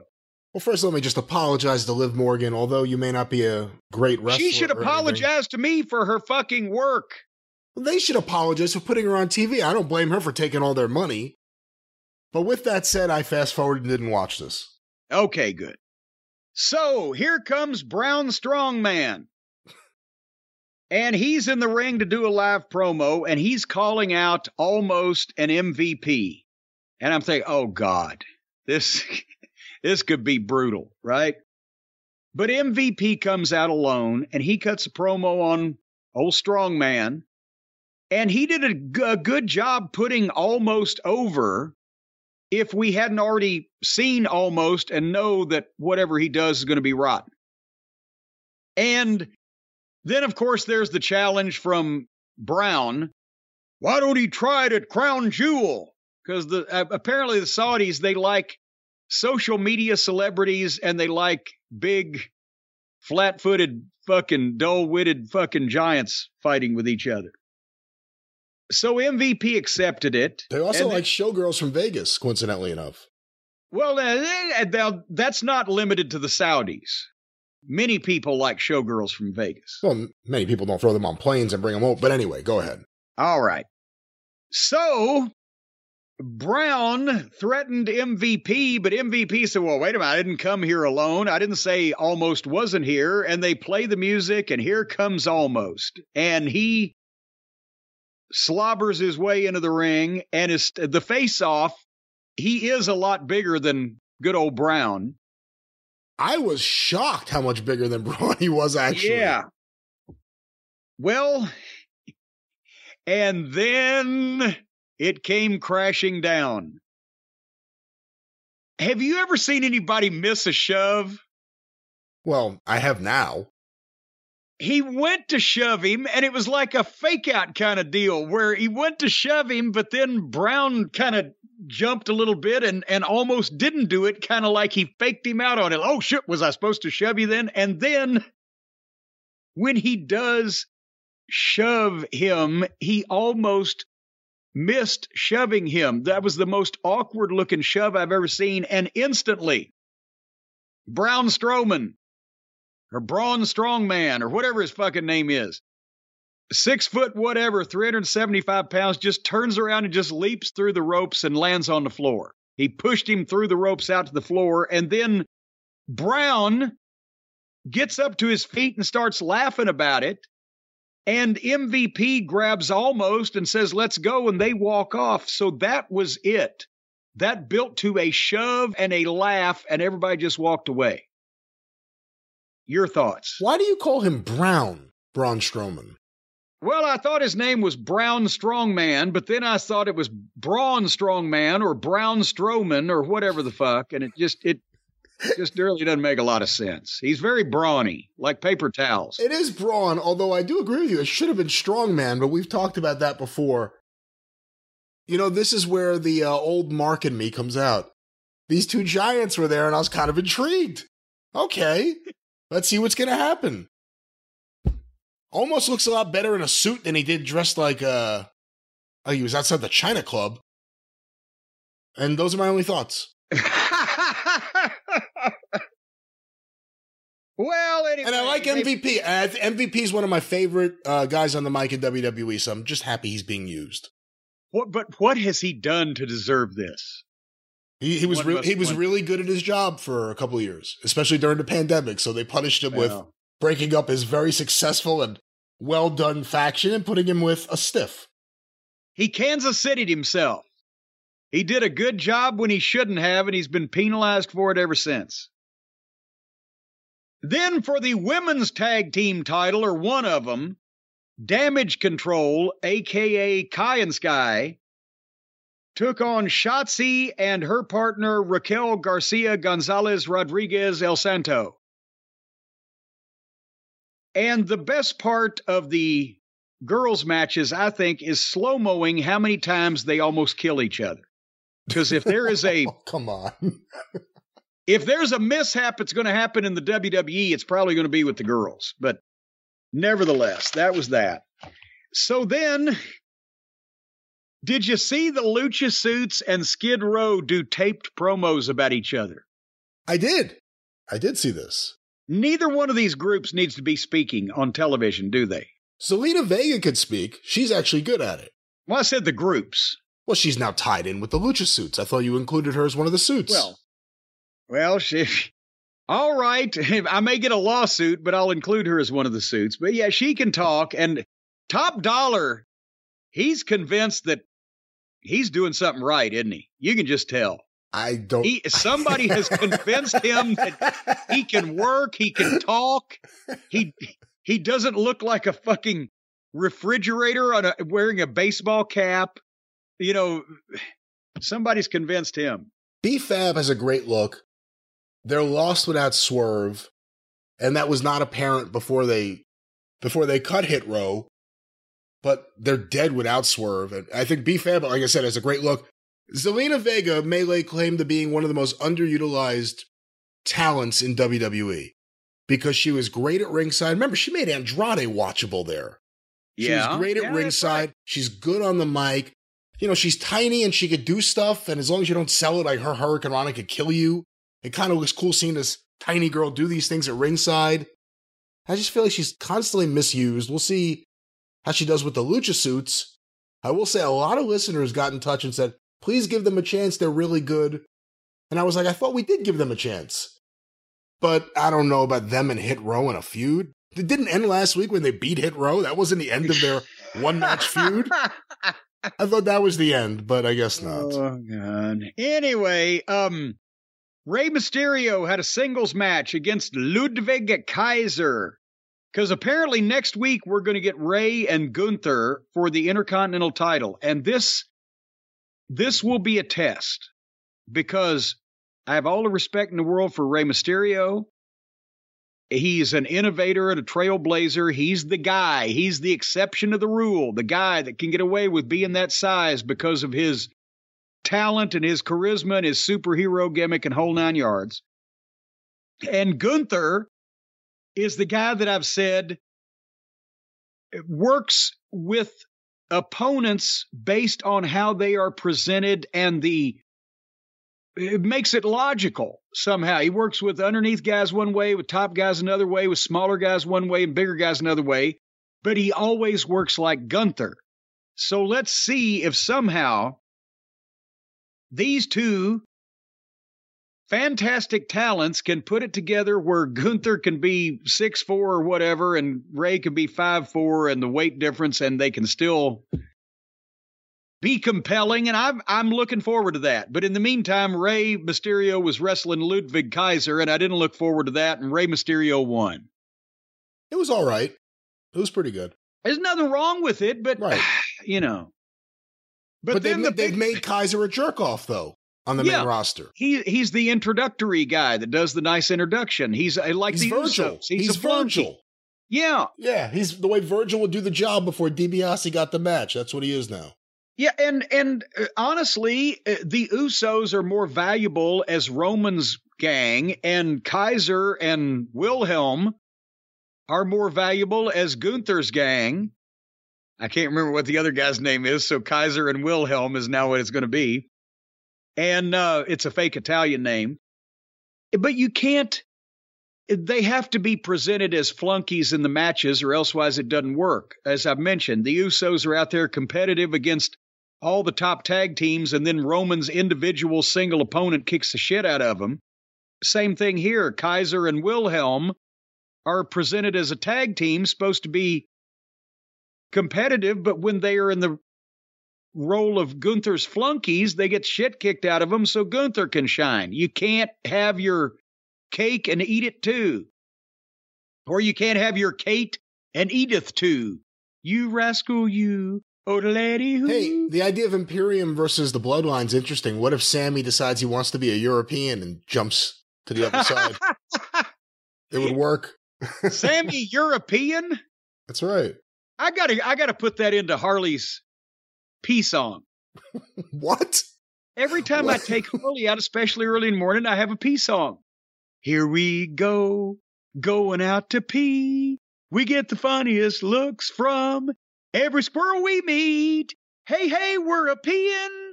And people say we gotta pee. You're a precious little puppy. And you've got urine to pee. You don't sing to Swami? A, I don't. B, that's not a song you wrote. That's the theme to the Monkees. But C, do you sing the same version of that every day? You made it seem like before that you have different... Sometimes it changes up. Yeah, sometimes it changes. Sometimes I do a different tune. You never know. So how are you going to add European Sammy to that? European Sammy? Oh. And here we go. You know what? I completely missed it. And Sam is going to go out and pee. Yes, he European, and you got a lot of pee to pee. All right. So the main event on this program, again, was not a match. It's an interview. And, the one good thing about modern wrestling is if Jim Herd, that miserable 90-year-old sack of shit that should have been banished from this earth a long time ago, and I can't believe he hadn't turned to dust by now. But he used to hate interviews. And every time we would turn in the goddamn formats, he would take out the 3-minute live Ric Flair interview and make it a 30-second pre-tape, and then we'd change it back. He came from St. Louis, the only town in the world where they didn't do a lot of interviews. And he hated them. And he didn't want them in the start of the match, and he didn't want to, or start of the show, and he didn't want them at the finish of the show because he wanted a good wrestling bout. Well, I hope now that he sees that now the main event every week for the biggest wrestling promotion in the world is a goddamn interview just to make him miserable. But that's where we're at. They don't have an Austin versus Rock. They don't have a Triple H versus Mankind or Foley or whatever. They don't have stars that they can match on television in the main event of their flagship show. Which this one, now everybody says Raw is the flagship show. To me, the flagship show is the one that most people watch. And SmackDown is what? Several 100,000 people ahead of Raw every week. So, and it's network television. So, but anyway, we have a main event interview with Logan Paul concerning the Crown Jewel event and Roman Reigns. And again, this guy can talk. He's taken the business more seriously than the guys that are in it. He's constructed us, whether it's his story or whether they gave it to him and he's fleshed it out, about nobody takes him seriously. They don't think he's going to beat Roman Reigns, but what if he gets one lucky shot? They said he couldn't do this. They said he couldn't do that. Look where he is now. He seems serious and motivated, and he's got personality. And it's not just scripted bullshit or a monotone, interesting delivery like Ronda Rousey has been, where she's just like in a trance and don't give a shit. So I think this guy's going to do very well. Also, we've seen before, he takes the physical part seriously too, and he's been training. And of course, he's training with Michaels. I'm glad he wasn't training with Michaels 20 years ago. He'd fucking show up at the Crown Jewel, hold up the Crown Prince for more money, and go in the ring pilled up so when his somas kicked in, he could go to the finish. But hopefully Michaels is teaching other lessons now. And so with creating that doubt that he might actually win the thing, and then we've seen some of the other screwy finishes, that they've done lately, so people may think, they might do it. What the fuck? I'm not upset about this guy being a celebrity getting into wrestling with the way that he's treated it, as I'm more offended by people like fucking Pockets or Jelly or some of these wastes of flesh that are given free rides in the business and don't appreciate it. So I'm not against Logan Paul, and I want to see what's going to happen. But in the meantime, as soon as he was about finished, here came Jey Uso and attacks him from behind and is just kicking the teetotal shit out of him. And here comes Sami Zayn out, gets up on the apron, is like, no, Roman doesn't want this. Go to the back, get out of the ring. He distracts Jey long enough that by the time Jey turns around and goes back to Logan Paul, Logan ducks him and knocks him out with one lucky shot. Boom goes the dynamite, and down goes Jey, colder than a banker's heart. And Logan walks off and leaves him and tells Sami, thank you very much. And that's what it needed to be. I don't know if that's the most exciting thing you can put on your television show, that you've got to end up the night with it. That's maybe a problem, but that was what this segment needed to be. And we'll see what happens at the Crown Jewel. We shall see, indeed. I like Logan Paul a lot. I wish he was on the show more. And I have to say, I'm really enjoying Jey Uso. Whatever they're giving Jey Uso, he's knocking it out of the park right now. He's doing great. Well, yeah, he and Sami, obviously, but they both play off each other so well. And then you got Solo doing his own thing, and Jimmy kind of being the guy that gets along with everybody, and Roman and Heyman being the manipulators. I like the group, and it's entertaining to watch them. But they got to be careful, again, that they don't rely on that too much, because then these guys are going to be overexposed, and But it's hard not to go to the only people you got that are actually fun to watch on television when you're doing television. Here's the issue, though. I mean, we've been watching now Raw and SmackDown. After Logan Paul, and who knows what they're going to do, they're booking this for Saudi Arabia, so I don't know if they're bringing it back in a few months for the Royal Rumble for a big rematch or anything. But beyond that, where do you go with Roman and the Bloodline? Who are you going to have him work with? Whew. That would be interesting because, Brock's back, but we've done that numerous times. And we're doing Brock versus Lashley now. Brock and Lashley now. Drew McIntyre's been done with Roman. That's right. Cody. It's not time yet. He's going to be out till at least January, right? Well, technically, I think they said he's going to be out past January. It was my thought that they're going to get him back for the Royal Rumble. But if there was ever anything to make them bring Brandy in, Cody and Brandy versus the Bloodline is money. And what? Let Brandy cut promos against Heyman. I'm telling you, it'll be good. No. They can ride the bus. They all need to be teetotalers. It needs to be a Brandy-free zone. Oh, come on. It's got to be something to do with her. But anyway. Only if the Bloodline brings in Jane Cargill. How about Cody brings in Brandy and the Bloodline brings in Jacob Fatu? That would, if in all seriousness, and Brandy aside, set down your snifter, pal. If they brought Jacob Fatu in, that would be big money. Right. Because here's the only thing about Solo that doesn't fit the suit, doesn't fit the picture, is he's short and he's normal looking. For a Samoan fella, he doesn't look like a psychopath. He doesn't look like somebody that would, even though Samoans would, bite your carotid artery. Jacob Fatu's got more body weight.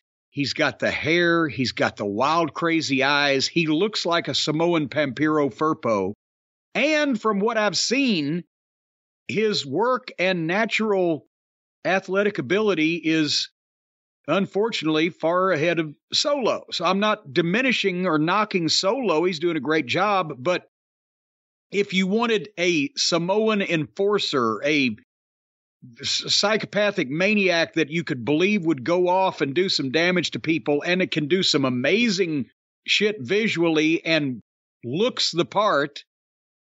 I mean, at this point, is it a criminal record in the background, or is it his age? He's gone too far, or now do they just not want to admit that they've made a tragic mistake?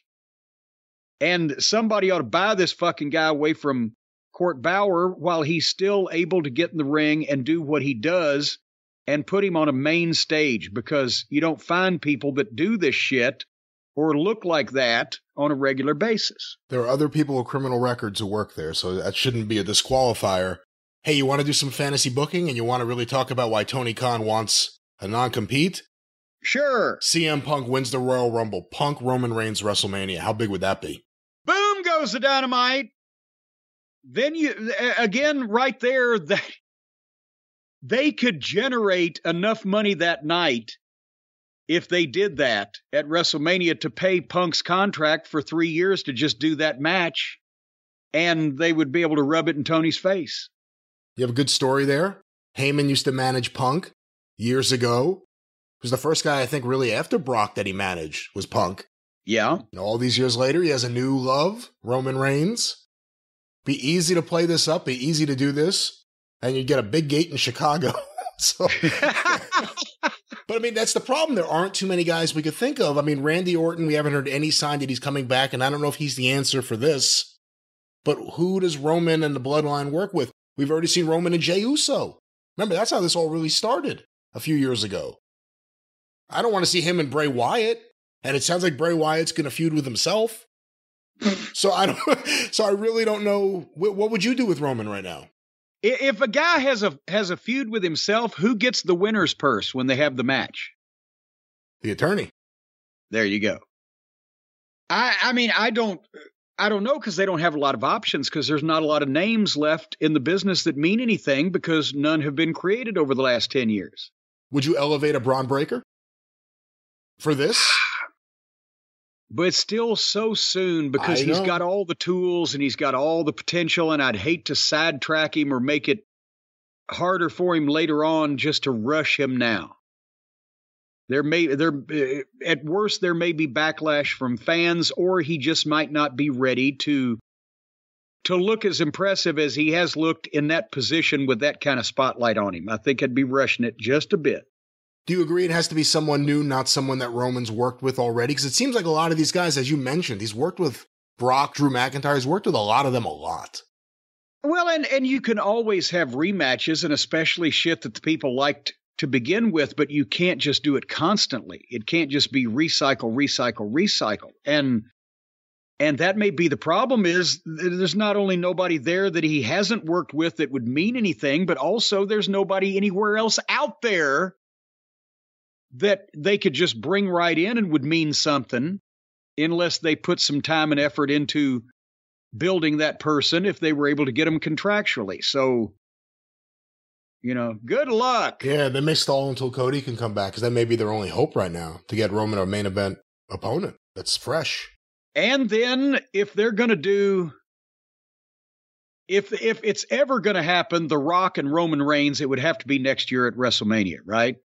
Because nobody's getting any younger and they're in Los Angeles, and by the next year, the bloom may be off the rose. You would think so because of the Los Angeles end of it. I guess it all depends on what The Rock is currently doing. He's now a producer on his own films. He knows his schedule. Is he blocking out time to train for WrestleMania, work WrestleMania, and then get surgery afterwards for whatever he's going to get hurt? Because he's going to get hurt. No, every one of these guys comes back. Even if they have a great match, they're going to get hurt. It happens every time. It's the style they're working. It's going from not wrestling to all of a sudden wrestling. With The Rock and Reigns, I don't think they would have to do anything that would be exceptionally dangerous to still get the point across, and they're both good. I'm saying that I think, hypothetically, The Rock may be so jacked up on some stuff that he'll tear a muscle doing something. Oh, come on I'm not even joking. I think that's exactly what will happen if The Rock has a comeback match. We will hear about him getting surgery within a month for some sort of damage. It won't be serious, but he's going to get hurt. They all do. Everyone who comes back gets hurt. Well, in that case, I'm going away again. I'm not coming back anymore. Speaking of going away and coming back, something that happens every day over at the Wrestling News. What's going on these days in the Arcadian Vanguard world? Perhaps you slept through SmackDown. Perhaps you missed Raw, Dynamite, Rampage, Impact, whatever it may be. Perhaps you want to know in the morning what happened overnight. Is everyone alive? Has anyone died? What are the ratings? Who's on the roster? What's going on in wrestling? There's now a source for wrestling news with no opinion, no conjecture, not getting worked by people, actual news, and that, of course, is The Wrestling News. Go to thewrestlingnews.com or look for Arcadian Vanguard's The Wrestling News wherever you find your favorite podcasts. Free, daily, morning wrestling newscast covering the entire world of professional wrestling. It doesn't go very long. A lot of people have it with their coffee. You too can enjoy the wrestling news each and every morning. Once again, thewrestlingnews.com, available wherever you find your favorite podcast. And thank you to everyone who has subscribed already. What's the title of that program again? The Wrestling News at the Wrestling I have it every News. morning with my Sprite Zero. With your Sprite Zero. Oh, that's right, you don't like coffee. I apologize for referencing coffee there, but a few other notes here on the show. Want to make mention of the latest episode of Shut Up and Wrestle with Brian Solomon, his guest, John McAdam. I'm Stick to Wrestling with John McAdam on the Arcadian Vanguard Podcast Network. Check that out today at suawpod.com or look for Shut Up and Wrestle with Brian Solomon wherever you find your favorite podcasts. Also want to make mention for patrons of Breaking Kayfabe with Baldwin and Barry at patreon.com/Baldwin and Barry. The boys interview the widow of Frenchie Bernard. Hear that today, all about life on Andre's Ranch. Once again, patreon.com/Baldwin and Barry. That's right, Jackie. Did you know her? Very nice lady. Met her a couple times. Also want to make mention of the 605 Super Podcast, The Mothership!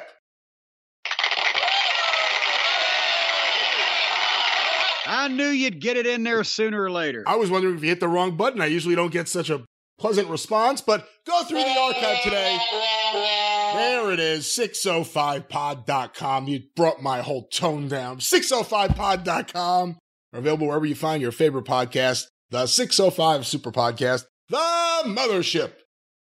All right, Mr. Mothership, what we are going to try to do now, and we're going to take their word for it, the AEW website on who works for them, or last time they checked who was working for them, and we're going to go up and down the roster briefly and see if they do have the makings of an actual wrestling promotion there, or if they're hopelessly infested with the trampoline cowboys and can't field a decent team.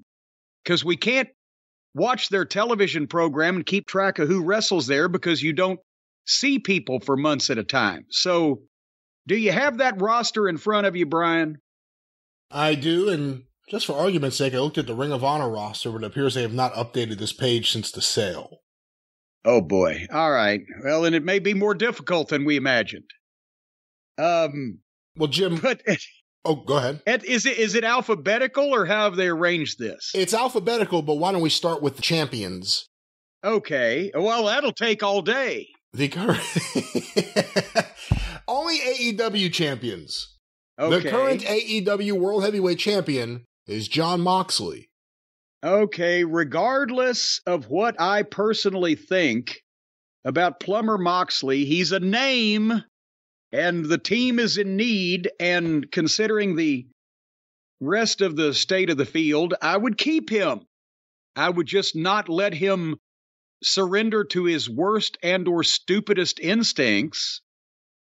You know, and I would try to make him serious about being my world champion and my top star instead of going and begging to be on outlaw shows just because he likes to have fun playing with children in barbed wire. But I'd keep Moxley, because you could get something out of him if you could control him. For this, I'm only going to do the men's roster, not the women's roster right now. Well, yeah, for heaven's sake. They got bigger problems than whether they got a good female roster or not. The AEW World Tag Team Champions are the Acclaimed, Max Caster and Anthony Bowens. Okay, and obviously I would keep them too, because even though they're greener than pepper trees still, you know, they've got energy and enthusiasm and excitement, and the people have liked them. And yes, the scissoring thing is ludicrous, but at least they're not scissoring with their opponents and making everything phony. It's just their goofy baby faces, so I can live with that.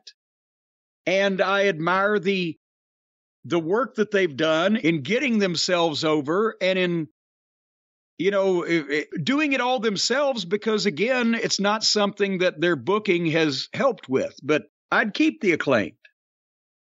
The AEW Trios World Tag Team Champions, Death Triangle, Penta El Zero Miedo, Rey Fenix, and Pac. When is the next train to Tijuana or the boat to Britain?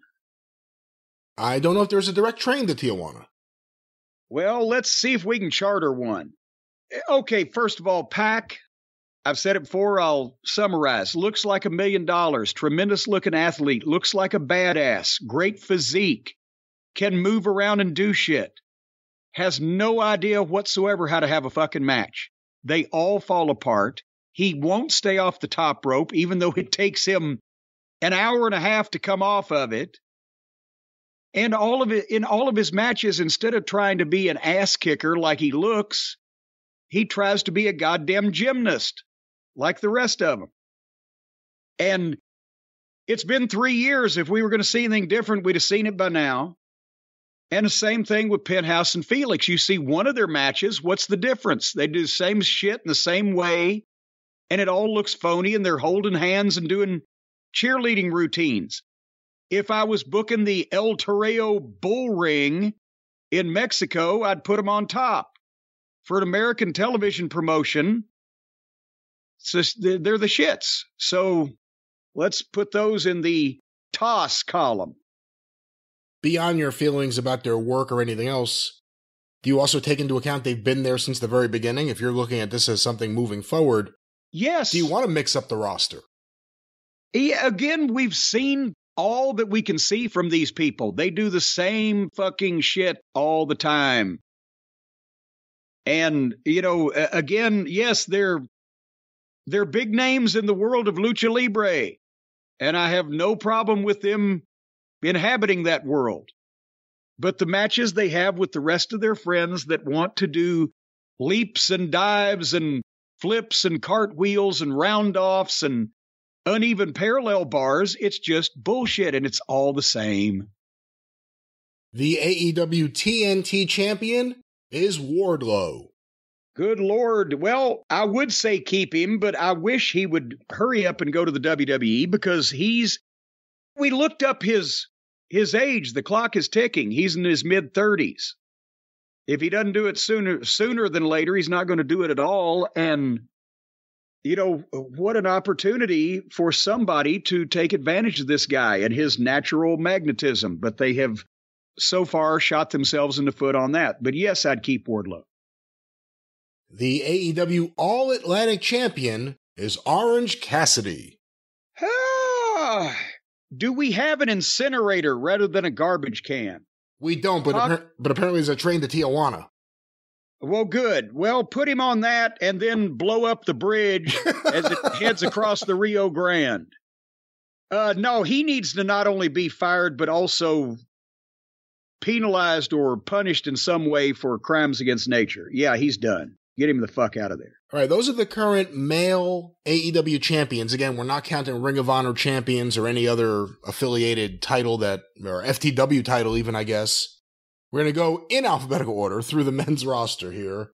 Jim, Aaron Solo of The Factory. I mean, when we get down this far, can anybody ever even say, wow, what a match Aaron Solo had, because he's never on television except if he's in the group that does QT's job or whatever. And I don't really know whether he has potential or not, but are we getting down to saying, okay, if we can find a good wrestling school and put these guys in it, we'll keep them? If they're booking him per night and giving him a little experience, fine, but I can't even honestly say that's a legitimate roster member, right? And I don't think this is some young new wrestler who hasn't been around in a while. So when you talk about training him, I mean, there's honing up on your skills, but this isn't a wrestler who needs to be freshly trained. Well, yes, it is. Or it shouldn't be, I guess is the way I should put it.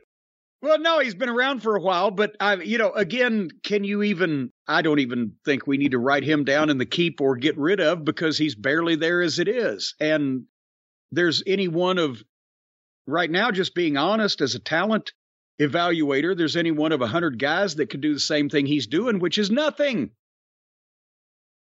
So if they have a group of guys they want to concentrate on for 3 years down the road and have a plan, and it's a manageable number of 4 or 5 or 6 guys, that's one thing.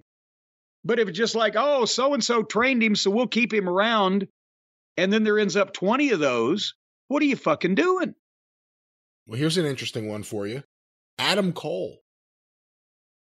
Well, we need an injured reserved list, because again, this is tough. In a perfect world, the Adam Cole from NXT would have wandered in and done some business, but instead they put him in with the kids and he got hurt, and he hadn't wrestled in the last, 4 months, because they were doing all that goofy shit that caused him to get hurt. Again, I would keep Adam Cole on the roster. I would just try to get the best of Adam Cole instead of the worst of it. I would encourage him to eat a Twinkie every once in a while, put on a pound or two, maybe do a push-up. But more importantly, I would just get him away from the Hardley boys and the rest of the bad influence and let him be the talent that he used to be. So in some of these cases, we're going to keep a guy that's been the shits because he cannot be the shits. He has that opportunity. He has that option. Pockets doesn't have that option. He's going to be the shits regardless of what he tries to do about it. So I'd keep Adam Cole, but he's injured. Hangman Adam Page. Psh, Page can go because of his attitude, and it ain't never going to get any better. He's never proven that he can do anything well except backflip off the top rope blind. He can't cut a fucking believable promo. He's a problem in the locker room. He started all this goddamn hoo-ha, but he's also been the guy running his pie hole saying, well, I don't take advice from veterans. We've figured all this out on our own. You can't do anything with a guy like that because you can't help people that don't want to help themselves. He doesn't want to learn. He doesn't want to admit his mistakes. He doesn't want to straighten up his attitude, and he thinks he's a star even though he's not. That's first person I'd get rid of. You can find people that can do that athletic shit all day long, and if you want a cowboy, you can find one that looks more like a cowboy than the guy that wears butterflies on his fucking jeans and a fucking pancake box fucking mix headband. All right, well, what about Alex Reynolds of the Dark Order? Which one is he? He is the one that teams with the one you call Little Brutus. Oh, yeah, he can go. You can find another fucking 100 guys that can do whatever the fuck he does. And also 3 years in a job guy group that's been a joke since the beginning. Clean your fucking closet out, Tony. Go ahead. Keep going. Andrade El Idolo. People say he can work. Do we ever see him work? Or does he just stand in the back and bring out the assistant and have unintelligible, marble-mouthed interviews with other underneath talent? He is a talented wrestler. I liked him when he was a masked wrestler as La Sombra. I don't think anything's been done to make him stand out to a United States television wrestling audience. He's just another guy who can have good matches, and his character hasn't worked. Okay, in that case, let's keep Andre Olio, and let's make it a rule that he never speaks again, and we put Alex Abrahantes with him as his manager so that Andre can speak Spanish, and then Alex can say, and Andrade says... You know, why don't you do... Well, now I'm fantasy booking this, that you came up with this. You could do what they did with Waldo Von Erich. I mean, not to that level, where he says something so offensive that you ban him from talking ever again on TV. And whatever he has to say has to come through Alex, or he has to whisper it to Alex, and then Alex has to say... Because that's what they did, right? Waldo Von Erich was banned from talking on TV, so he'd have to whisper to the Grand Wizard what he wanted to say, and then the Grand Wizard would yell it. The way I heard the story, it cost him the TV in Cleveland or wherever it was. It cost him the TV somewhere once. It may have been Cleveland. I forget what town, but that wasn't even the WWF. That was NWF. Yeah, that was the Pedro Martinez. We can't say on this show what he said on TV, can we? No, I certainly would not. And it's amazing. So everybody's going to be sitting there going, what the fuck did he say? It's amazing the things you used to be able to get away with, but maybe that would work for Andrade. Well, he didn't get away with that either, though. No, that's true. That's true. And never used a curse word. Well, speaking of people who get away with stuff, what would you do about Angelico? Oh, Jesus Christ. Is there a plastic bag you just dump him in, throw him off a bridge? No. Well, in that case, just fire him. That option is not there, so I guess we'll be firing Angelico. Yeah. Cool Hand Angelo Parker of the Jericho Appreciation Society. Okay, honestly, and boy, we're still only in the A's. If 2.0, Cool Hand Luke and his partner Daddy Mac Daddy, if they weren't with Jericho, they do have, as you said, a lot of oomph to them. Yeah. If they could be revamped and retrained, I would keep them, because the only thing, it was just two guys that came out of nowhere, got shoved down our throats, and then were immersed into this Jericho Appreciation Society sports entertainment bullshit where, the one guy's got a switchblade comb and blah, blah, blah. There may be something there. We could keep them, see what happens. What about the governor, Anthony Ogogo of the Factory? He needs to go. Wake me up, Anthony, before you go. Because he's had 2 matches. Hold on. Fuck. What's Anthony Ogogo's record for 2022 overall? So that means tag matches and singles matches. What do you think his record is? What, 0-0? When's the last time we saw the fucking guy? Apparently he's 14-0. What? I guess this is all on YouTube. They tried to make a guy with that Cody program, and then we never saw him on TV ever again. Well, he was a boxer, high-level athlete from another sport. That's fine. I guess Cody was training him. That's fine. That was a couple of years ago. He went back to England, had, I think, another eye surgery because he's blind in one eye. Yeah. Now, is he in his early 30s? We don't know. I don't know how old he is, but he's been a boxer. Now he's been wrestling for a couple of years, part-time. He's another guy. Yes, if you had 4 or 5 guys, we're going to fucking invest in them. We're going to bring them along. We're going to give them experience, whatever. And you decided to plan for and that's those people. But when you've got 25 of them, what the fuck? And, somebody else needs to worry about this. You're putting a roster together for now, not for 5 years from now, with all of these people. Has he been standing out? Apparently out in the parking lot is where he's been standing, but I don't have room for go to stay right now. Austin Gunn of the Gun Club. Definitely keep. Let's put Colton down there too while we're at it, even though he's not alphabetical. Because, what about Billy Gunn? Well, of course. All 3 of the Guns. I don't know that I would have broken them up, although Billy's probably happy about it. But Colton and Austin are one of the heel teams of the future. Okay, we'll leave it at that. There you go. What about Brendan? Excuse me, it's not Brendan. It's Brandon Cutler. Cutlet can be served in another restaurant. Gone. Do you think he could be served as a meal to the Machine, Brian Cage? Well, Cage could certainly drive him, so Cage can go too. Cutlet, somebody tell us what he does besides went to grade school with the Hardley boys. He's their stooge. He's not a real wrestler. He's not a real manager. That's right. He is there for comic relief in a funny outfit at ringside. Their matches are already hilarious enough, often unintentionally. He has no purpose, and he shoots their video. I'm sure there's people that can shoot video that don't have to be presented as wrestlers. So no, Brandon Cutlet is probably the single most useless person on that roster, except for Michael knock it the fuck off, who is apparently in his 40s.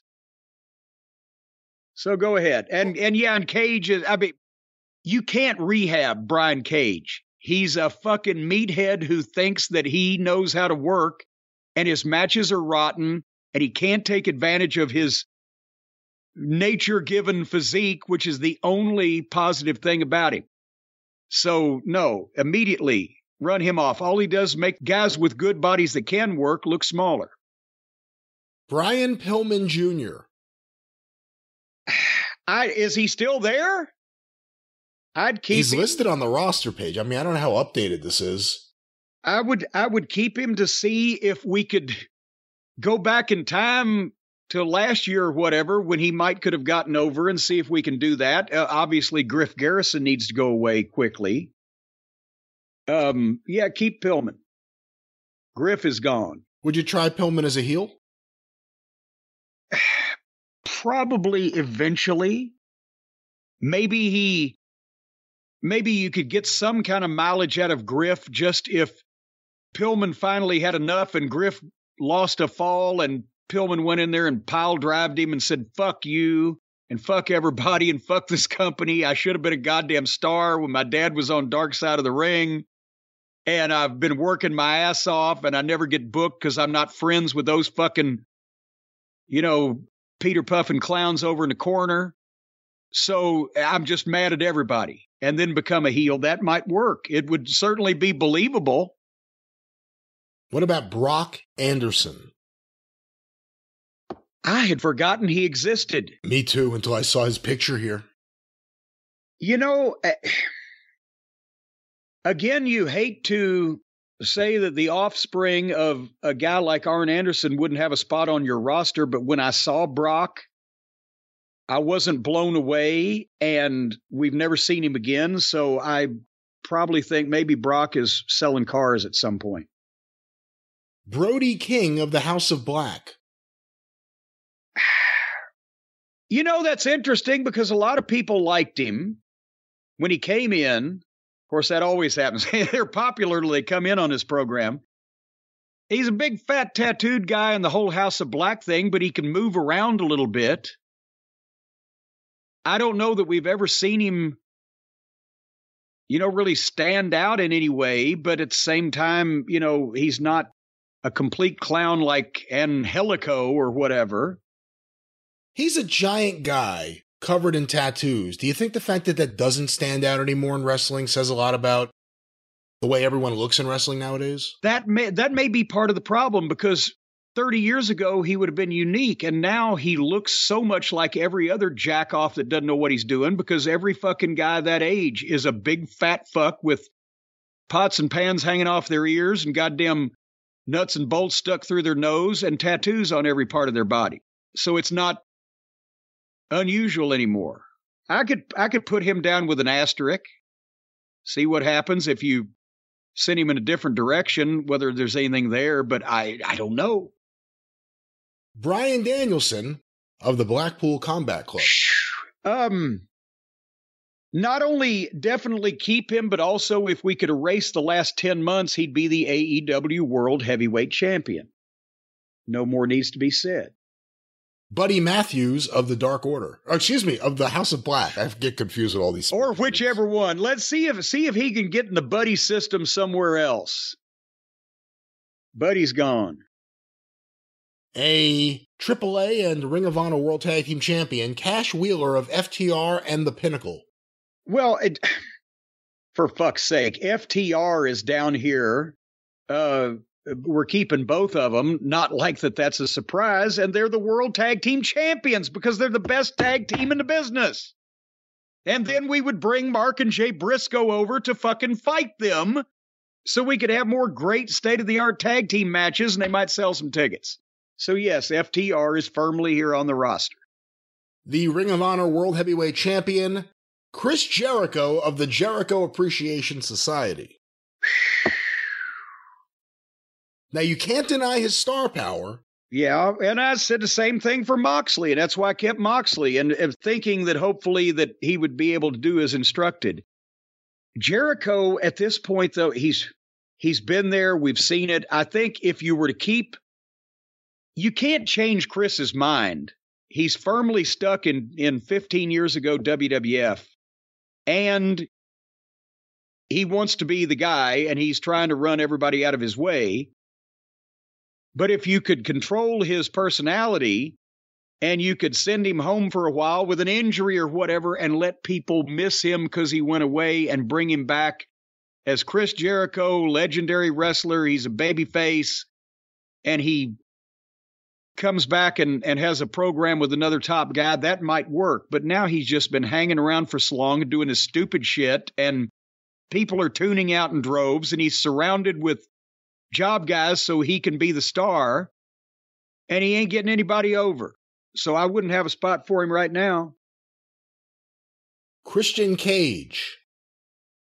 Is if he was healthy and he's got the arm injury situation taken care of, he's the perfect guy to put in the ring with the young guys to slow them down and teach them how to think and listen. I would always have Christian around my company. He'd be a producer if he couldn't get in the ring. Speaking of producers, Christopher Daniels. I love Chris Daniels. I liked his work. I liked him as a person. I always enjoyed working with him. He's with the Pro Wrestling Chimpanzee gang. Maybe it's just because he's from California and knows them a little better or whatever. That would make me think, okay, is there a mole in the locker room that is going to report back to the cosplay crowd?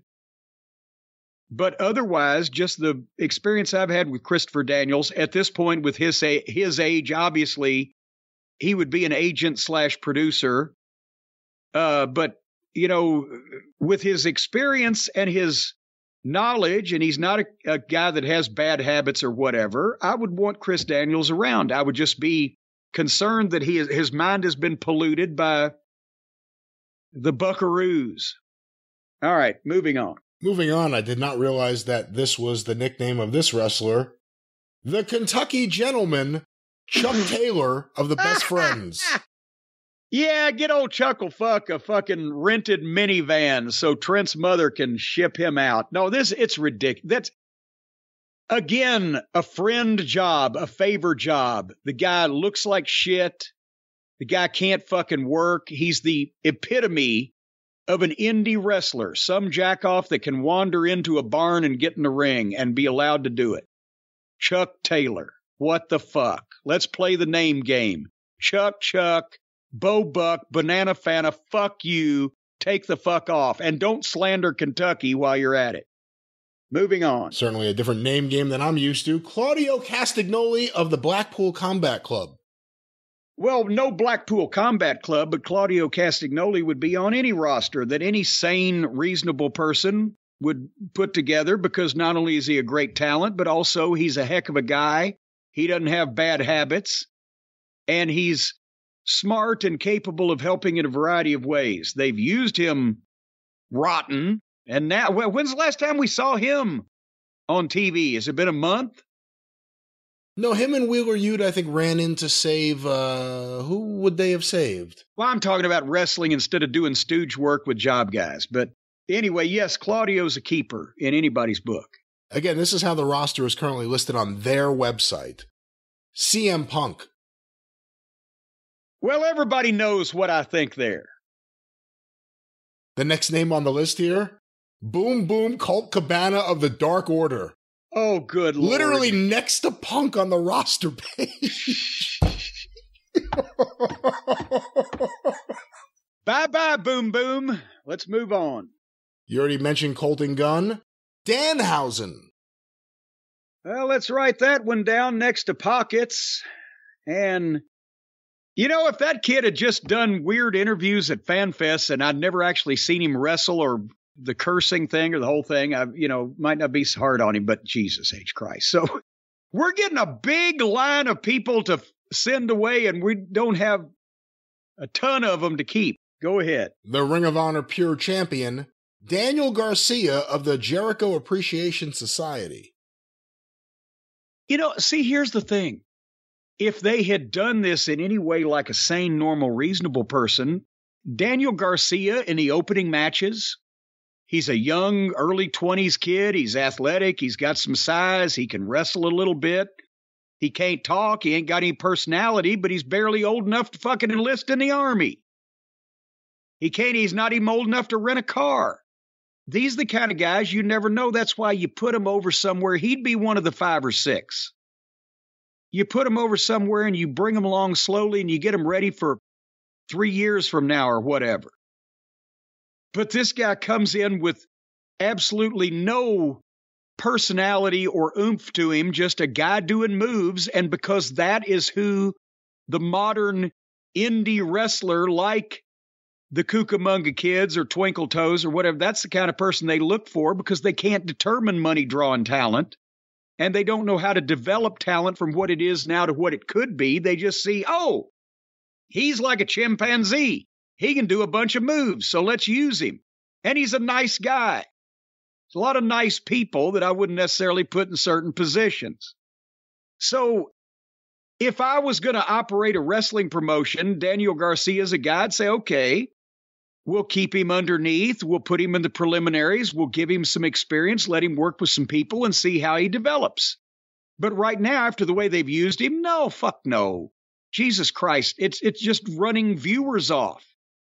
Because everybody knows it's like when they were trying to push Rocky Maivia to the moon and the people rebelled against it because the roster was so filled with talent and they could tell Rocky was green and they were pushing him on purpose and they rebelled against it. People can tell who is Daniel Garcia and why should he be here. So I'd give him some time off and let him come back later on at another point. With Rocky Maivia, the fans sniffed out that it wasn't natural, that he was playing a role that wasn't even a role he came up with. Right. And that he was winning constantly, even though he wasn't ready for that spot based on the competition on the roster of other people that were more experienced and more, at the time, more over and more established. Jim, what about Dante Martin of Top Flight? When was the last time that name was mentioned? Top Flight or Dante Martin? Dante Martin, either one. It's been a while. It's been a bit.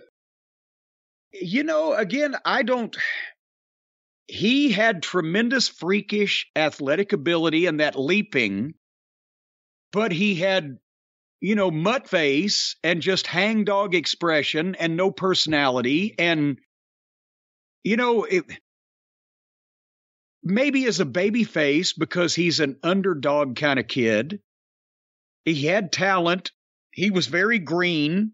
He was having a lot of those cosplay matches with the trampoline bunch where that they would just do flips and he wasn't learning anything. If he'd been in a place with a lot of veterans that could try to impart some wisdom and teach him how to channel that athleticism, then maybe put a mask on him, cover up that moop face, and you'd have a kid superhero flying around.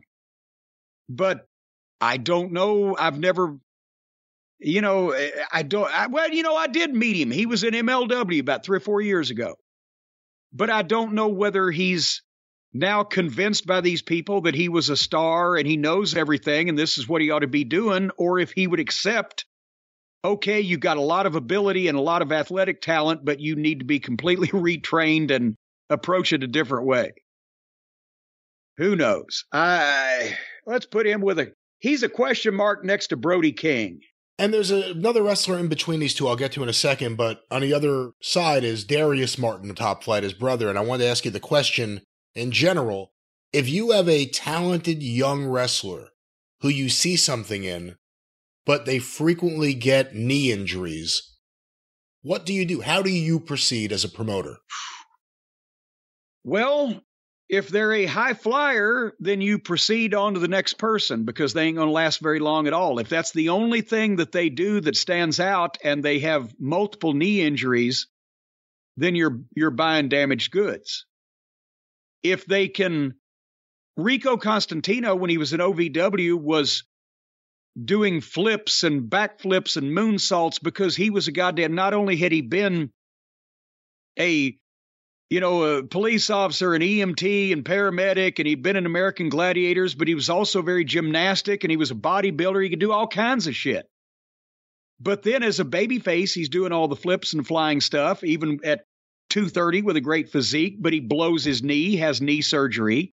So when he came back, he altered his style. We switched him heel. He had more personality as a heel and could talk and stayed on the ground more because he didn't have to be so flashy and impressive. If you can modify what you do after you have an injury that prevents you from doing what you were doing, then that's great. If that's the only thing you can do and you hurt yourself and can't do that, well, then you're fucked. In baseball, a pitcher sometimes will hurt their shoulder, hurt their elbow, grow older, lose velocity, have to change the way they pitch. If you can't blow someone away with a 100-mile-per-hour fastball, you have to become a smarter pitcher. Do things differently, but maybe more effectively or as effective. In wrestling, should wrestlers, how do I put this? If you're a wrestler who is a high flyer and you lose the ability to do everything you're doing or a lot of what you're doing, or you just shouldn't do it if you don't want to keep getting injured, should this be an opportunity to make yourself a smarter wrestler? Because you have to look at things a different way? Well, it's not only an opportunity, it's mandatory. And the ones who do that are the ones who last, and the ones who don't are the ones who go away.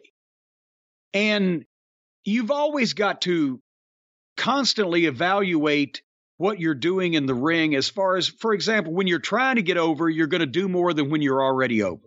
When you're already over, you can do that same thing, but only when it counts. Bobby Eaton was taking ridiculous bumps in Mid-South Wrestling because he'd never made money like that in his life, and he wanted to get over, and he did get over. And the Midnight Express got over. But then 3-4 years later, now the Midnight Express is over, and now it's a different thing. Now you're not trying to get over. You are already over, and as a result, you're in a spot where if you get hurt, it not only fucks up you and your partner, but it fucks up the company. Because now you're not a wrestler working hard on the undercard, trying to get over and hurt and out of action. you're a guy that's already done that. And you're in the main events. If you still work the same way and you're just bumping your ass off and just doing everything you can every night, small house or large house, small town or large town, small payoff or large payoff, sooner or later you're going to get hurt. You're going to fuck the company up. That's where you learn to back up and pick your spots and only take your special bumps on the big shows or go the extra mile on a television program or whatever. And then the guys you're working with that are young and trying to get in, you let them take some of the bumps because they're still trying to get over. It's a constant evolution. And then you get to the status where you're a legend. And then you can if you're Steve Austin, you can have a match and not leave your feet. And nobody notices or gives a shit because you're a fucking megastar.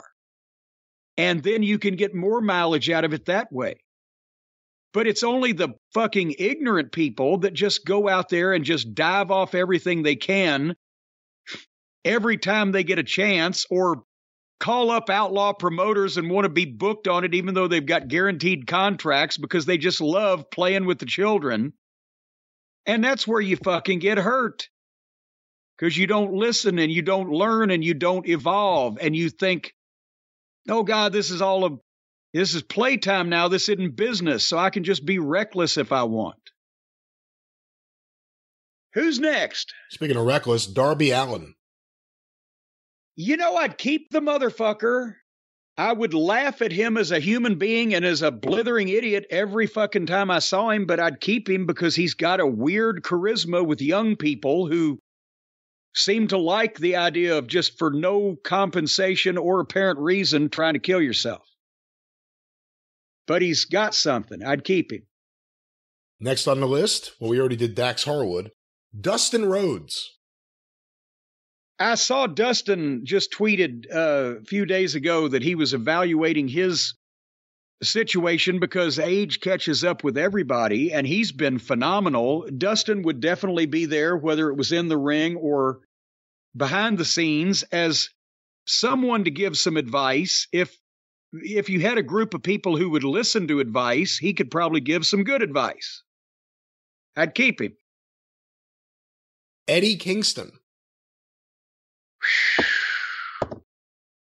You know, and we said this, Eddie Kingston, they could have had a tremendous, beloved babyface off that, Players Tribune article or whatever. But now it seems like Eddie still thinks that he's going to fucking outlaw shows and indies where he can just wander in the locker room and say anything to anybody and it doesn't matter and he don't see those people for a while or whatever. But he doesn't like anybody, and he's had altercations with a few people, and I know it's part of his gimmick, but he's been on national TV for a couple of years now. It doesn't look like he's put any money in different tights or any time in the gym to mitigate the look somewhat. I like his promos, but at the same time, between the way he's been presented, is he stuck in his ways? I'm on the fence about Eddie now. What about all ego Ethan Page? Yeah, he can go all the way out. So we've dumped Ethan Page. I think you dumped Adam Page too. Pages. Yeah, we turned several pages. Well, you going to turn the page on Evil Uno or the Dark Order? Please, as quickly as possible. He'll be delivering pizzas. Pizzeria Uno. Will he be delivering pizzas to Frankie Kazarian? No, because Frankie Kazarian would be on the roster because he's an experienced athlete. He's a good-looking guy. He's got timing and presence, and I would use him as the upper middle card babyface. Upper middle card? Upper middle card babyface gatekeeper to the upper echelon. If a heel can beat Kazarian, then he can get up and play with the big boys. Because Frankie's older now. I'm not going to, say, he needs to be the world champion. But he's got experience and he knows what he's doing. If you get him away from the children again, and say, okay, now we're being serious again, Frankie, he can do that. And I think he could be an upper card guy. I think if he had been booked differently, you may have an argument there. But I think at his age and his presence in AEW since the very beginning, I don't think there's any way you can make him that kind of guy now. If you want to say you want him on the roster to help guys, and it'll be at the most mid-card, but upper mid-card, yeah, I don't think anyone accepts him like that. Well, no, that's what I'm saying is that he beats the middle and the underneath guys, and for the heel to cross him, he's a good gatekeeper there. You beat Kazarian, then you go up to the main events. What about Fuego del Sol? Yeah, he can Fuego del off. And you said the same thing about Griff Garrison, correct? Yeah, seriously. Fucking Pippi Longstocking was just holding fucking Pillman back, and Pillman's the one they'd beat every time instead of that fucking long, tall drink of water. The FTW champion is Hook. Hook, again, I'd keep. He's got something, and he had something until we stopped being able to see him, and then he got thrown in with Danhausen and a bunch of other jack-offs or whatever. But the kid, he's one of the small group of guys you start now and bring along slowly for a few years from now. Isaiah Cassidy, a private party. What's the other private party's name? Mark Quinn.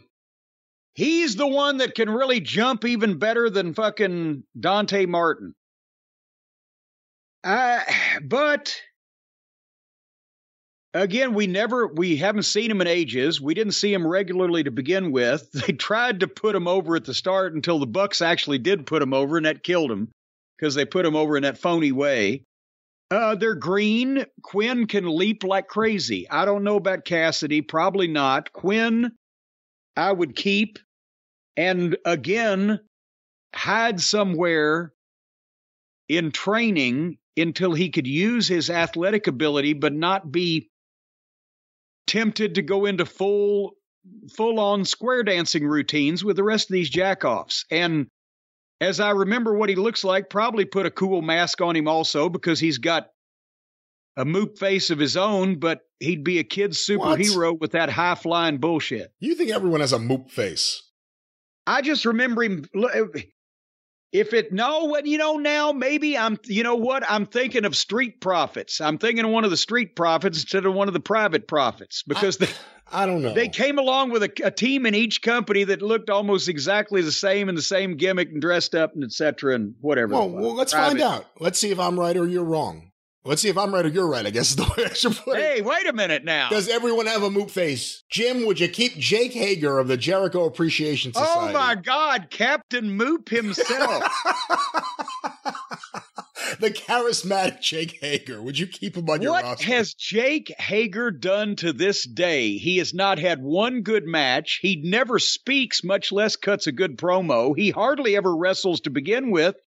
And even when he's ringside as a stooge for Jericho, he looks like he's a lost ball in high weeds, screaming, "Find me! Find me!" What the fuck? He's awkward and has two left feet. How did this guy even get in the fucking business? Well, he was, I think, someone that Jerry Briscoe may have gone after. He was a wrestler, and I think he was a wrestler in Oklahoma, actually. Well, see, that just proves that even the great ones amongst us sometimes make a misjudgment. But for AEW, he's Jericho's boy, and everyone knows that. What about Jay Lethal? I think everybody Can he be repaired? Can he be repaired? I guess that's the big... Well, I mean, none of this that we're talking about is ever going to happen anyway. This is a completely made-up, pulled-out-of-our-ass scenario where I'm choosing who to keep and who to get rid of, but Jay Lethal would be a fucking stellar addition to any goddamn wrestling roster or locker room, not only for his promos, but for his ability in the ring, for his look, for his attitude. He's another guy. When we worked with him at Ring of Honor, he didn't have any bad outside the ring habits. He's not going to show up impaired. He was always on time for appearances, autograph sessions, did the PR, talked to the TV stations, whatever. That's a guy you want to have and you want to use, and he's still young enough to fucking have a bright future. And they brought him in and beat him again and beat him again and then fucking stuck him in with a goddamn bunch of dipshits that either on his side or that he was opposed to. And that goddamn Zippy the Giant Pinhead That's been hanging around Jay's neck.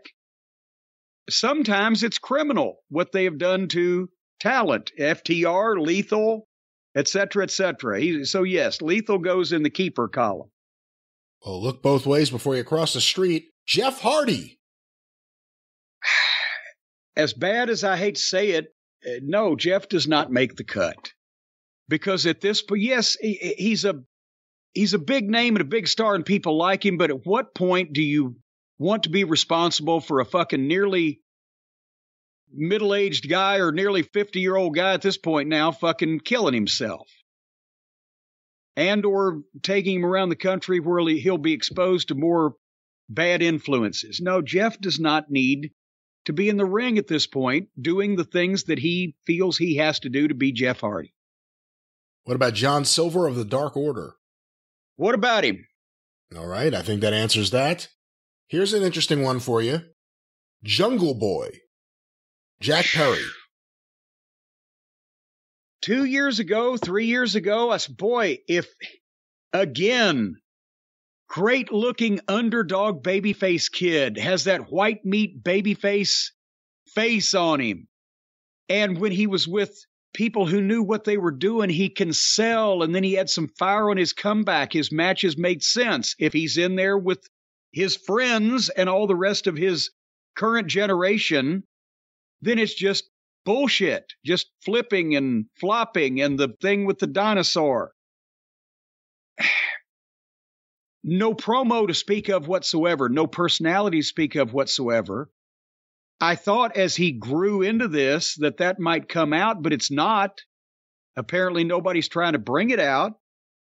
He's been there a long time doing the same shit and has spun his wheels because of the booking and because he does not grow. He doesn't get bigger. I'm not talking size-wise. I'm talking about talent-wise.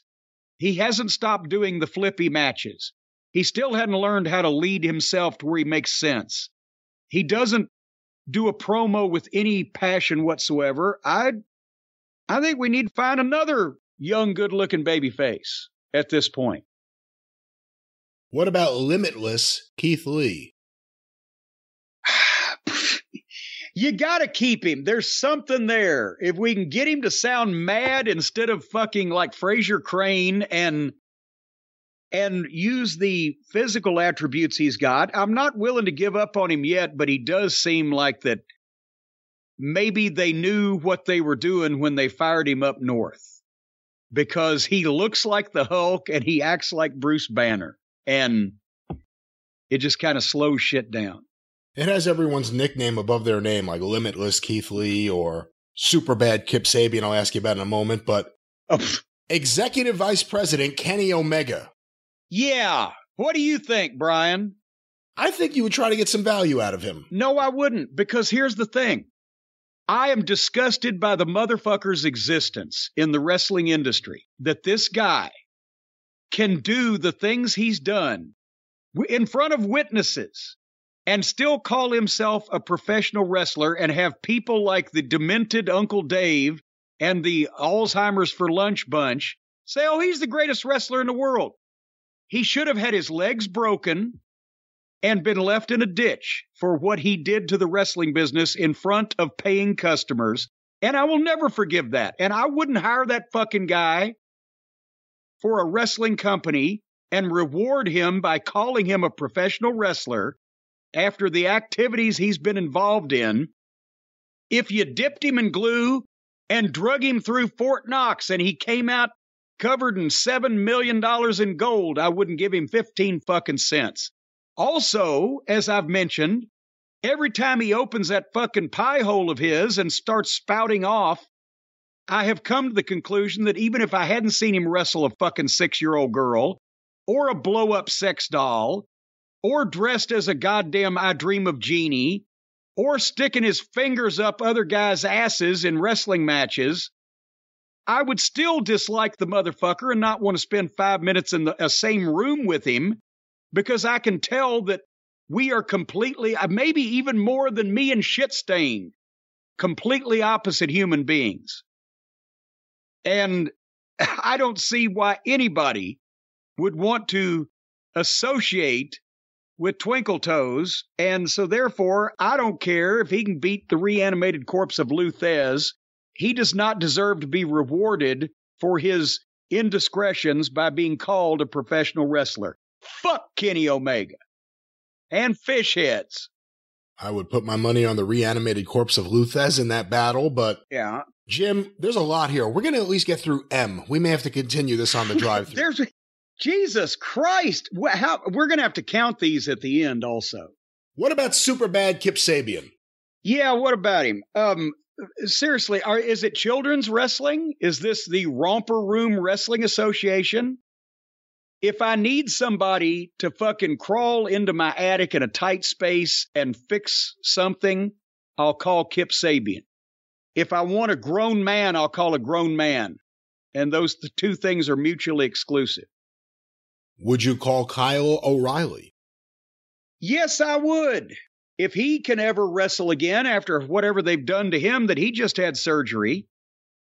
We've talked about it. Kyle O'Reilly is the one guy that has made an MMA-influenced style work for him. He does things differently, but he's very athletic. He's not the biggest dog in the fight, but he's rangy and makes you believe what he's doing he's kind of serious. And he was basically stuck. He should have been actually equally as good of an addition as Adam Cole. And instead, he was stuck subservient to Adam Cole, and Adam Cole was made to look like a fucking complete idiot from the start. And Kyle got lost in the shuffle. Yeah, remember, he didn't come over with Adam Cole. He stayed in NXT a little bit after that, and they started using him better. But then when he went to AEW, he was just right back to being Adam Cole's flunky. Yeah. And a flunky of people that we don't even ever see. So, but I love Kyle O'Reilly and his different style and his serious approach to the business. And he just landed in fucking fantasy land. Well, maybe he'll make better decisions now that he's not driving around with Bobby Fish. But Jim, what about the Murder Hawk monster, Lance Archer? I don't have anything against Lance. The only thing, I wish he wouldn't do that goofy rope walk and into a moonsault in every match because he's so big and so strong and such a badass looking guy. That looks so phony. It takes you out of it. In the ring, he's okay. I'm not going to say he's goddamn Jack Briscoe, but he's got size and he's got a mean look and a demeanor. But then they made him a complete laughing stock from the start when they would do the phony shit with him where he would be preceded out of the entranceway he'd throw one of the production assistants or somebody he happened to snatch in the hallway. He'd throw him out first and he'd beat him up or carry him to the ring or whatever. It's all fake. And it's all stupid and nobody believed it. And then he was pushed for a while and then he disappeared. And plus he was saddled with Jake. And Jake has no idea how to get anybody over but himself. Jake always was alleged to have a brilliant mind for psychology of wrestling, and he did for himself and what worked for him. I've worked with him on a creative team. Everybody says, oh, Jake's experienced. He's got good booking ideas. No, he fucking doesn't. I worked with him on the creative team until Vince even got fed up with it, which was only like 2 or 3 months. He doesn't have any good ideas for anybody but himself. He doesn't have good promos for anybody but himself. And a lot of wrestlers were like that. They could get themselves over, but they can't do it for somebody else. So all those things Archer was a victim of. I'd keep the individual if we could spread mass hypnosis around as far as how he's been exposed thus far. What about Big Shotty Lee Johnson? I think we have to let Lee find another line of work right now because what the fuck? We haven't seen him in months, and he was one of the interchangeable guys with Agogo and Angelico and Garcia and Del Fugo Del Sol and Griff Garrison, and they're all just hanging around. Yes, I'm sure they can do some good wrestling moves, but we can't fucking employ everybody. This is not Make-A-Wish, even though Tony runs it like that. Next name. What about not shoddy, Lee Moriarty? I can't remember him. Which one is he? He's the one that's in The Firm, I think. The Firm? You mean with fucking Eric Clapton and Robert Palmer and... No, I mean The Firm with Stokely Hathaway. And Robert Palmer. And yeah. If he comes back as Professor Moriarty, Sherlock Holmes' arch rival and nemesis, then I'll take it. What about Luchasaurus? Yeah, how quick can we get a fucking truck pulled up to haul him out of here? Now, he is one that previously in the past you thought there were things they could do with him, specifically early on with the tag team with Jungle Boy. That horse has left the barn a long time ago. Because now we've seen he never changes his matches. He's obviously a blithering idiot. Because he looks like that, and yet he's got to backflip in every match. He's a giant muscle builder that could work like a monster. And I've seen a picture of him now without his mask, so the mask looks cool, as long as you don't see that fucking... He's got dreadlocks, for fuck's sake. A white guy with Whoopi Goldberg's fucking hairdo. He can't work, he can't put a match together. He can do flips, but if you smashed him, if you just said, okay, here's this big dumb musclehead, and he's going to listen to every word that we say and do everything we tell him to do, you could get him over to steal a pay-per-view or to steal a show. You could smash him over smaller guys quickly, decisively, then do an angle with a top baby face that was a good worker, and that guy could get a match, a main event match, once out of Luchasaurus. But then he would be exposed and you would have stolen the pay-per-view, and then you got to get rid of Luchasaurus because he can't do anything on his own and he's a complete idiot. And I'll be goddamned if I would stand there for the minute that it takes him to set this shit up and let a 280-pound fucking giant 6.5-foot bodybuilder backflip blind off of a high place and land on me. Elbows, knees, back of his head, his big bulbous ass, whatever the fuck was going on, I'd be gone. Well, looking at someone here who has risen from just a wrestler to, through hard work, dedication, and of course supreme wrestling intellect, becoming a producer, what about Luther of the Chaos Project?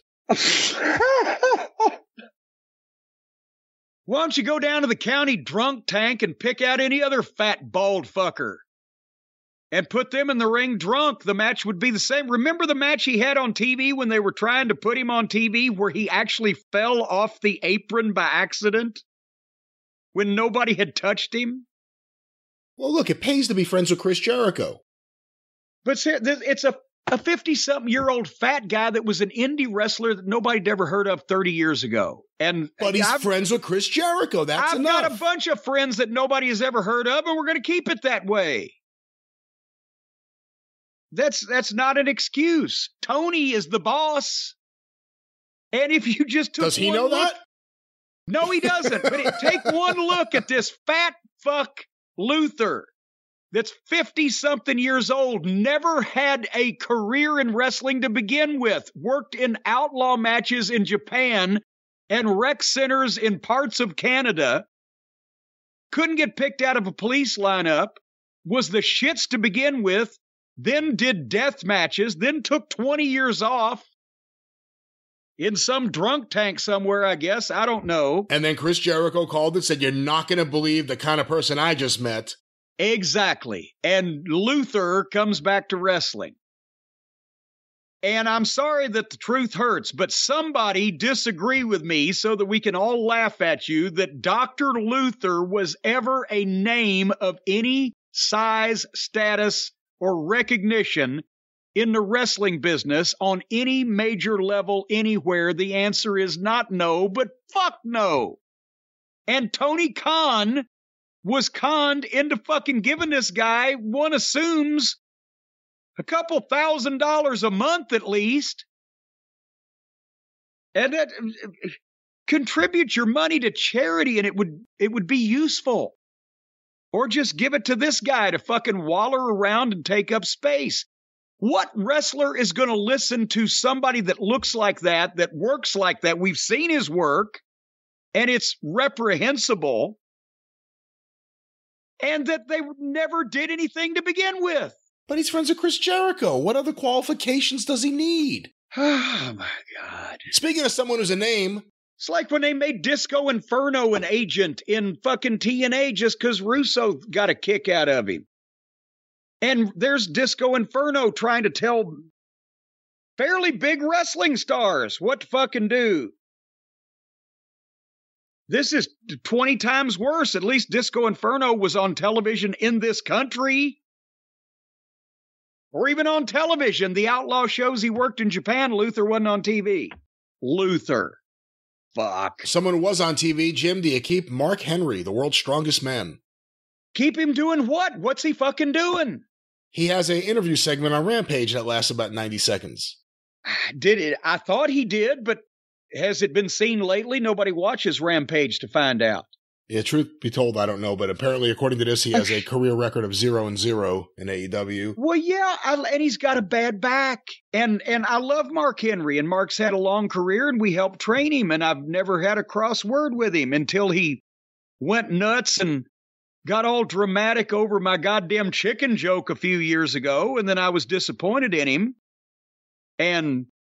But he can't wrestle anymore, so I thought they were going to make him an announcer, but then they backed up on that. They signed him with big fanfare. So I don't have a problem with employing Mark Henry, but what is it exactly they want him to do there? You could find something for a guy like that to do, but they haven't. Go ahead. What about smart Mark Sterling? Yeah, boy. Can we just set him on fire? He gives managers I don't think a bad so. name. No, we can't just set him on fire. That's against the rules. Can we throw him out a window?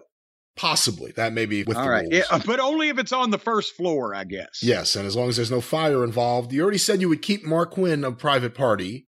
Yeah. Matt Hardy of the Hardys. If he was younger, I'd say, my God, they did the horrible gimmicks, the bad angles. He's switched back and forth from babyface to heel. He's cheating people on their contracts. Then he speaks as himself for 1 week. Then he teleports to another dimension. Then he looks like Beatrice Arthur in Vincent Price's fucking wardrobe. Then he's come back to being Big Money Matt. Then he's got brain damage because they've killed him again. If he was younger, I'd say go away and come back when they miss you, but he doesn't have that much time left. So I don't see what they've made him so meaningless. And when you see Matt's face on that TV show now, you know, oh my God, this is going to suck. And it's going to involve every underneath talent they can't figure out something to do with. So no, unfortunately, no. What about Executive Vice President Matt Jackson of the Young Bucks? Oh, and him and his brother both. That's the reason why that this company has self-destructed. And they brought their initial small group of simpleton fans that enjoy their bullshit. They got just big enough that they could sway Tony Khan that, we could have a brand new, revolutionary wrestling promotion. Until it got on television, you see that that's what you see from these two. Every fucking match. Same thing. Same thing. Same thing. Never changes. Never serious. Visually ridiculous. Smarmy promos that sound fake and annoy you at the same time. The ridiculous wardrobe. The flunkies that they get jobs, high-paying jobs for, that accompany them around in their group because they think they're important. They're a blight on the leaf of the wrestling plant. So both young bucks immediately get exiled to goddamn Buckville. Send them back to Cucamonga. Yeah, maybe they could transform Pro Wrestling Guerrilla into being a big thing, but what about Matt Menard, Daddy Magic of the Jericho Appreciation Society? Well, remember we bopped him up in 2.0. Yeah, if we get him away from Jericho and they got some oomph to him, let's see what they've got. We could make him serious. Matt Sydal. Nice kid. Is he still there? Hadn't seen him in months. Very small. I have to say that we could probably do better.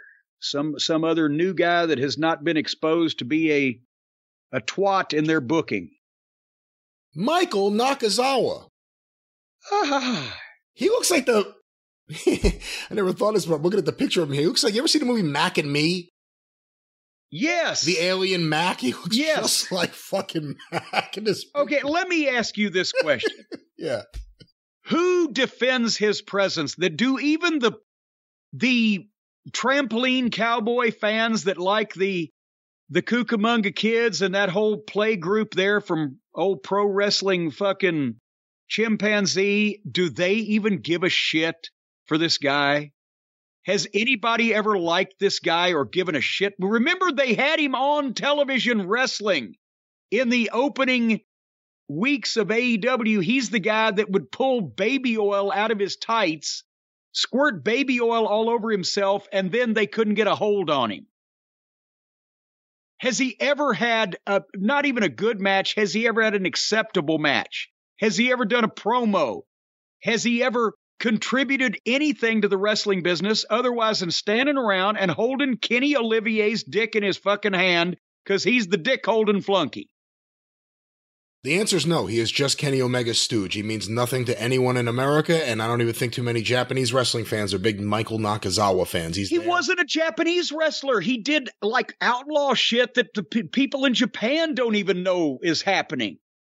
It's not like he got this great Japanese wrestler to come from Tokyo. It's a fucking stooge that played wrestling in Japan until his friend got him a job to play wrestling in America. So no, he's out. He's gone. Set fire to the fucking room in the bed that he was sleeping in case he left lice. Jim, what about the Redeemer, Miro?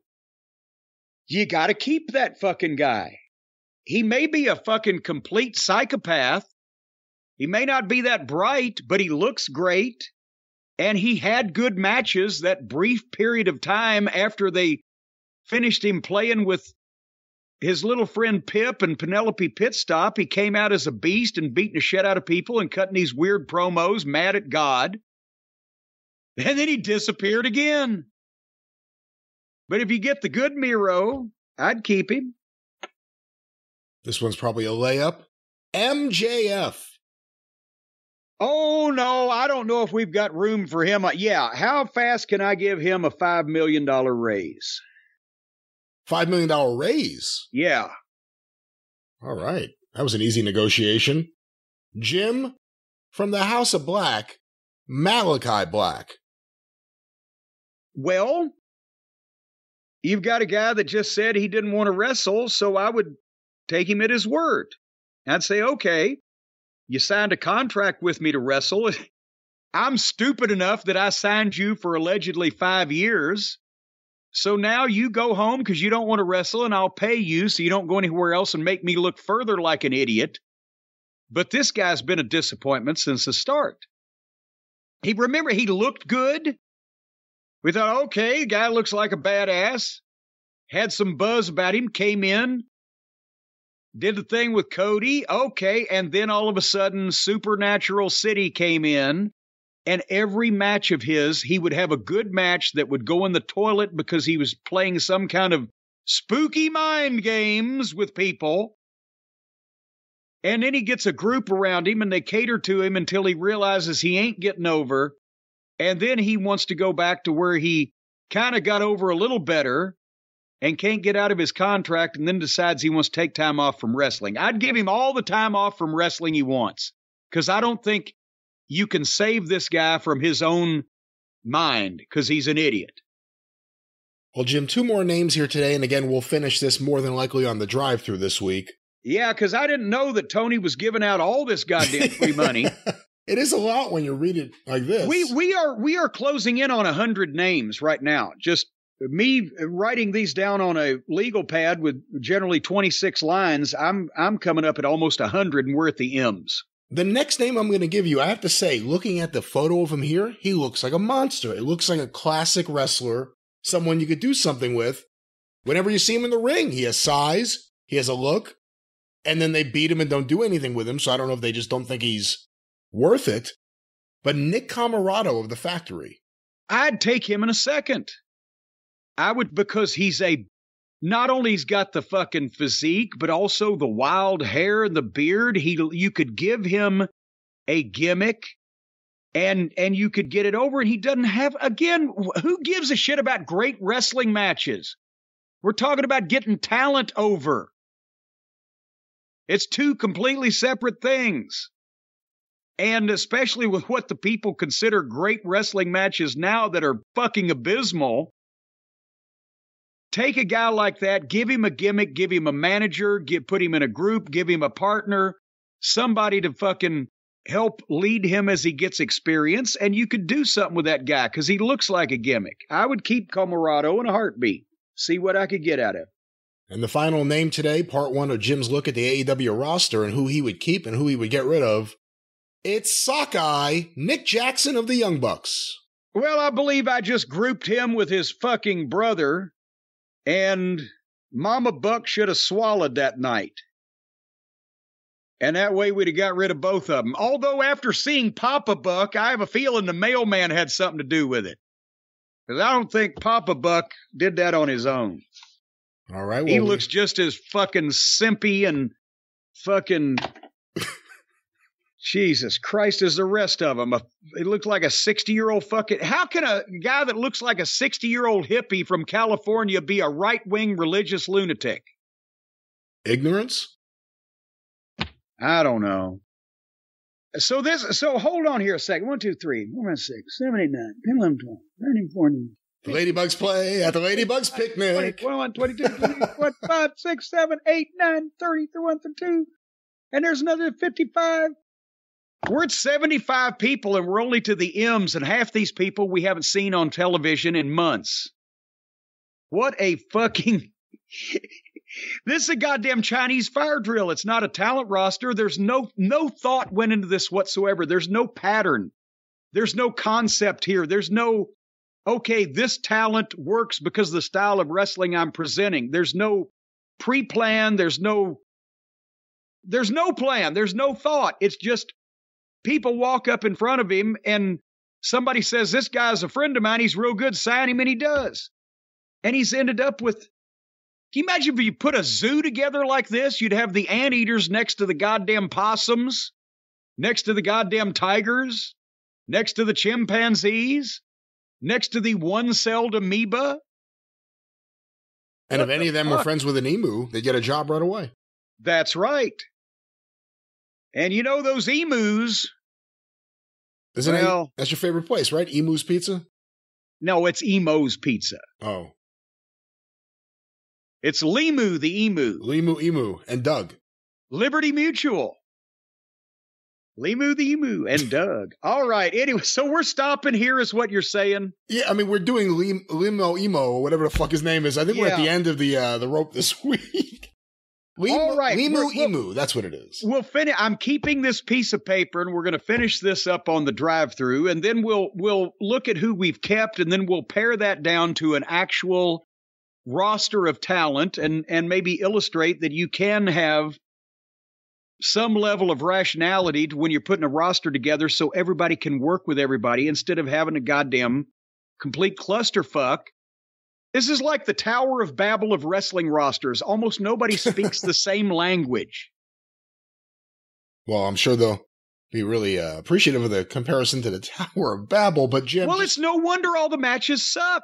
Because it's all a clash of styles and personalities and experience and concept of wrestling. Just so you are aware, after the remainder of the men's roster, the other rosters listed here are the women's roster, as well as the broadcast team, the referees, and the coaches. So we can go through all of this after the... Vicky Guerrero's a coach. I guess I didn't realize that. Oh, good Lord. What? The coaches listed are Arn Anderson, Billy Gunn, Jerry Lynn, Pat Buck, and Vicky Guerrero. Maybe she's helping them with their promos. Oh, Lord. Or hip tosses or something. I'm not knocking Vicky, but what would she coach? She wasn't even ever in the business until Eddie died, and then she's been a manager. She's never had a legitimate match. But very few manager matches. But what you're not looking at is she's very good friends with Chris Jericho. All right, it's my show. Can I close it up? Yeah, it is your show. You can do whatever you want. All right, in that case, come back on the drive-thru for Brian's show, and we'll go through the rest of this roster as well as whatever the fuck else comes up between now and then. And until then, thank you for joining us. Fuck you, and bye-bye, everybody. Wednesday nights I get to stay up late, which Kenny Omega while I masturbate. Hey mom, I need to watch this show. Meltzer says I'm in the key demo. Meltzer says I'm in the key demo. Yeah.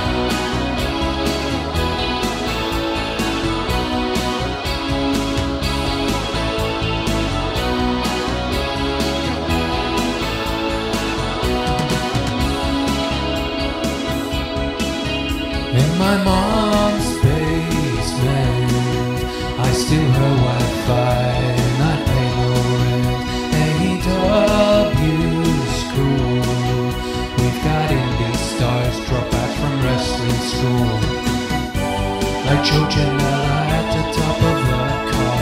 He trained himself in his own backyard. And this is shit everyone should get.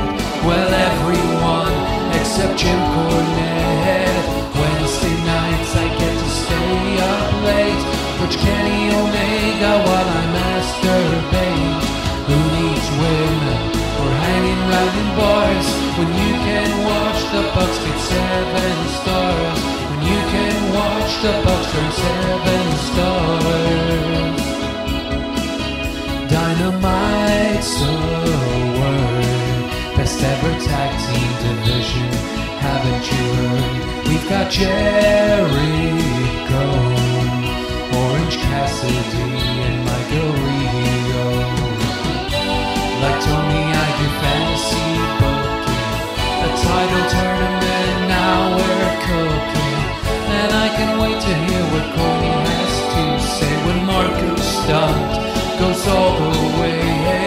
Wednesday nights I get to stay up late, watch Kenny Omega while I masturbate. Hey mom, don't come in, go away, I'm watching wrestling. Go away, I'm watching wrestling. This is wrestling heaven. Don't listen to Cordy, he hasn't been relevant since '87. He thinks that Luchasaurus can't work a lick, or that Bobby Eaton could hold a candle to either Matt or him. He wants to cut up our heroes with a rusty fishing knife, or get them in the hot tub to play Scott the Submarine with him and his wife. And no, Mom, I'm not bitter. This has nothing to do with Jim blocking me on Twitter.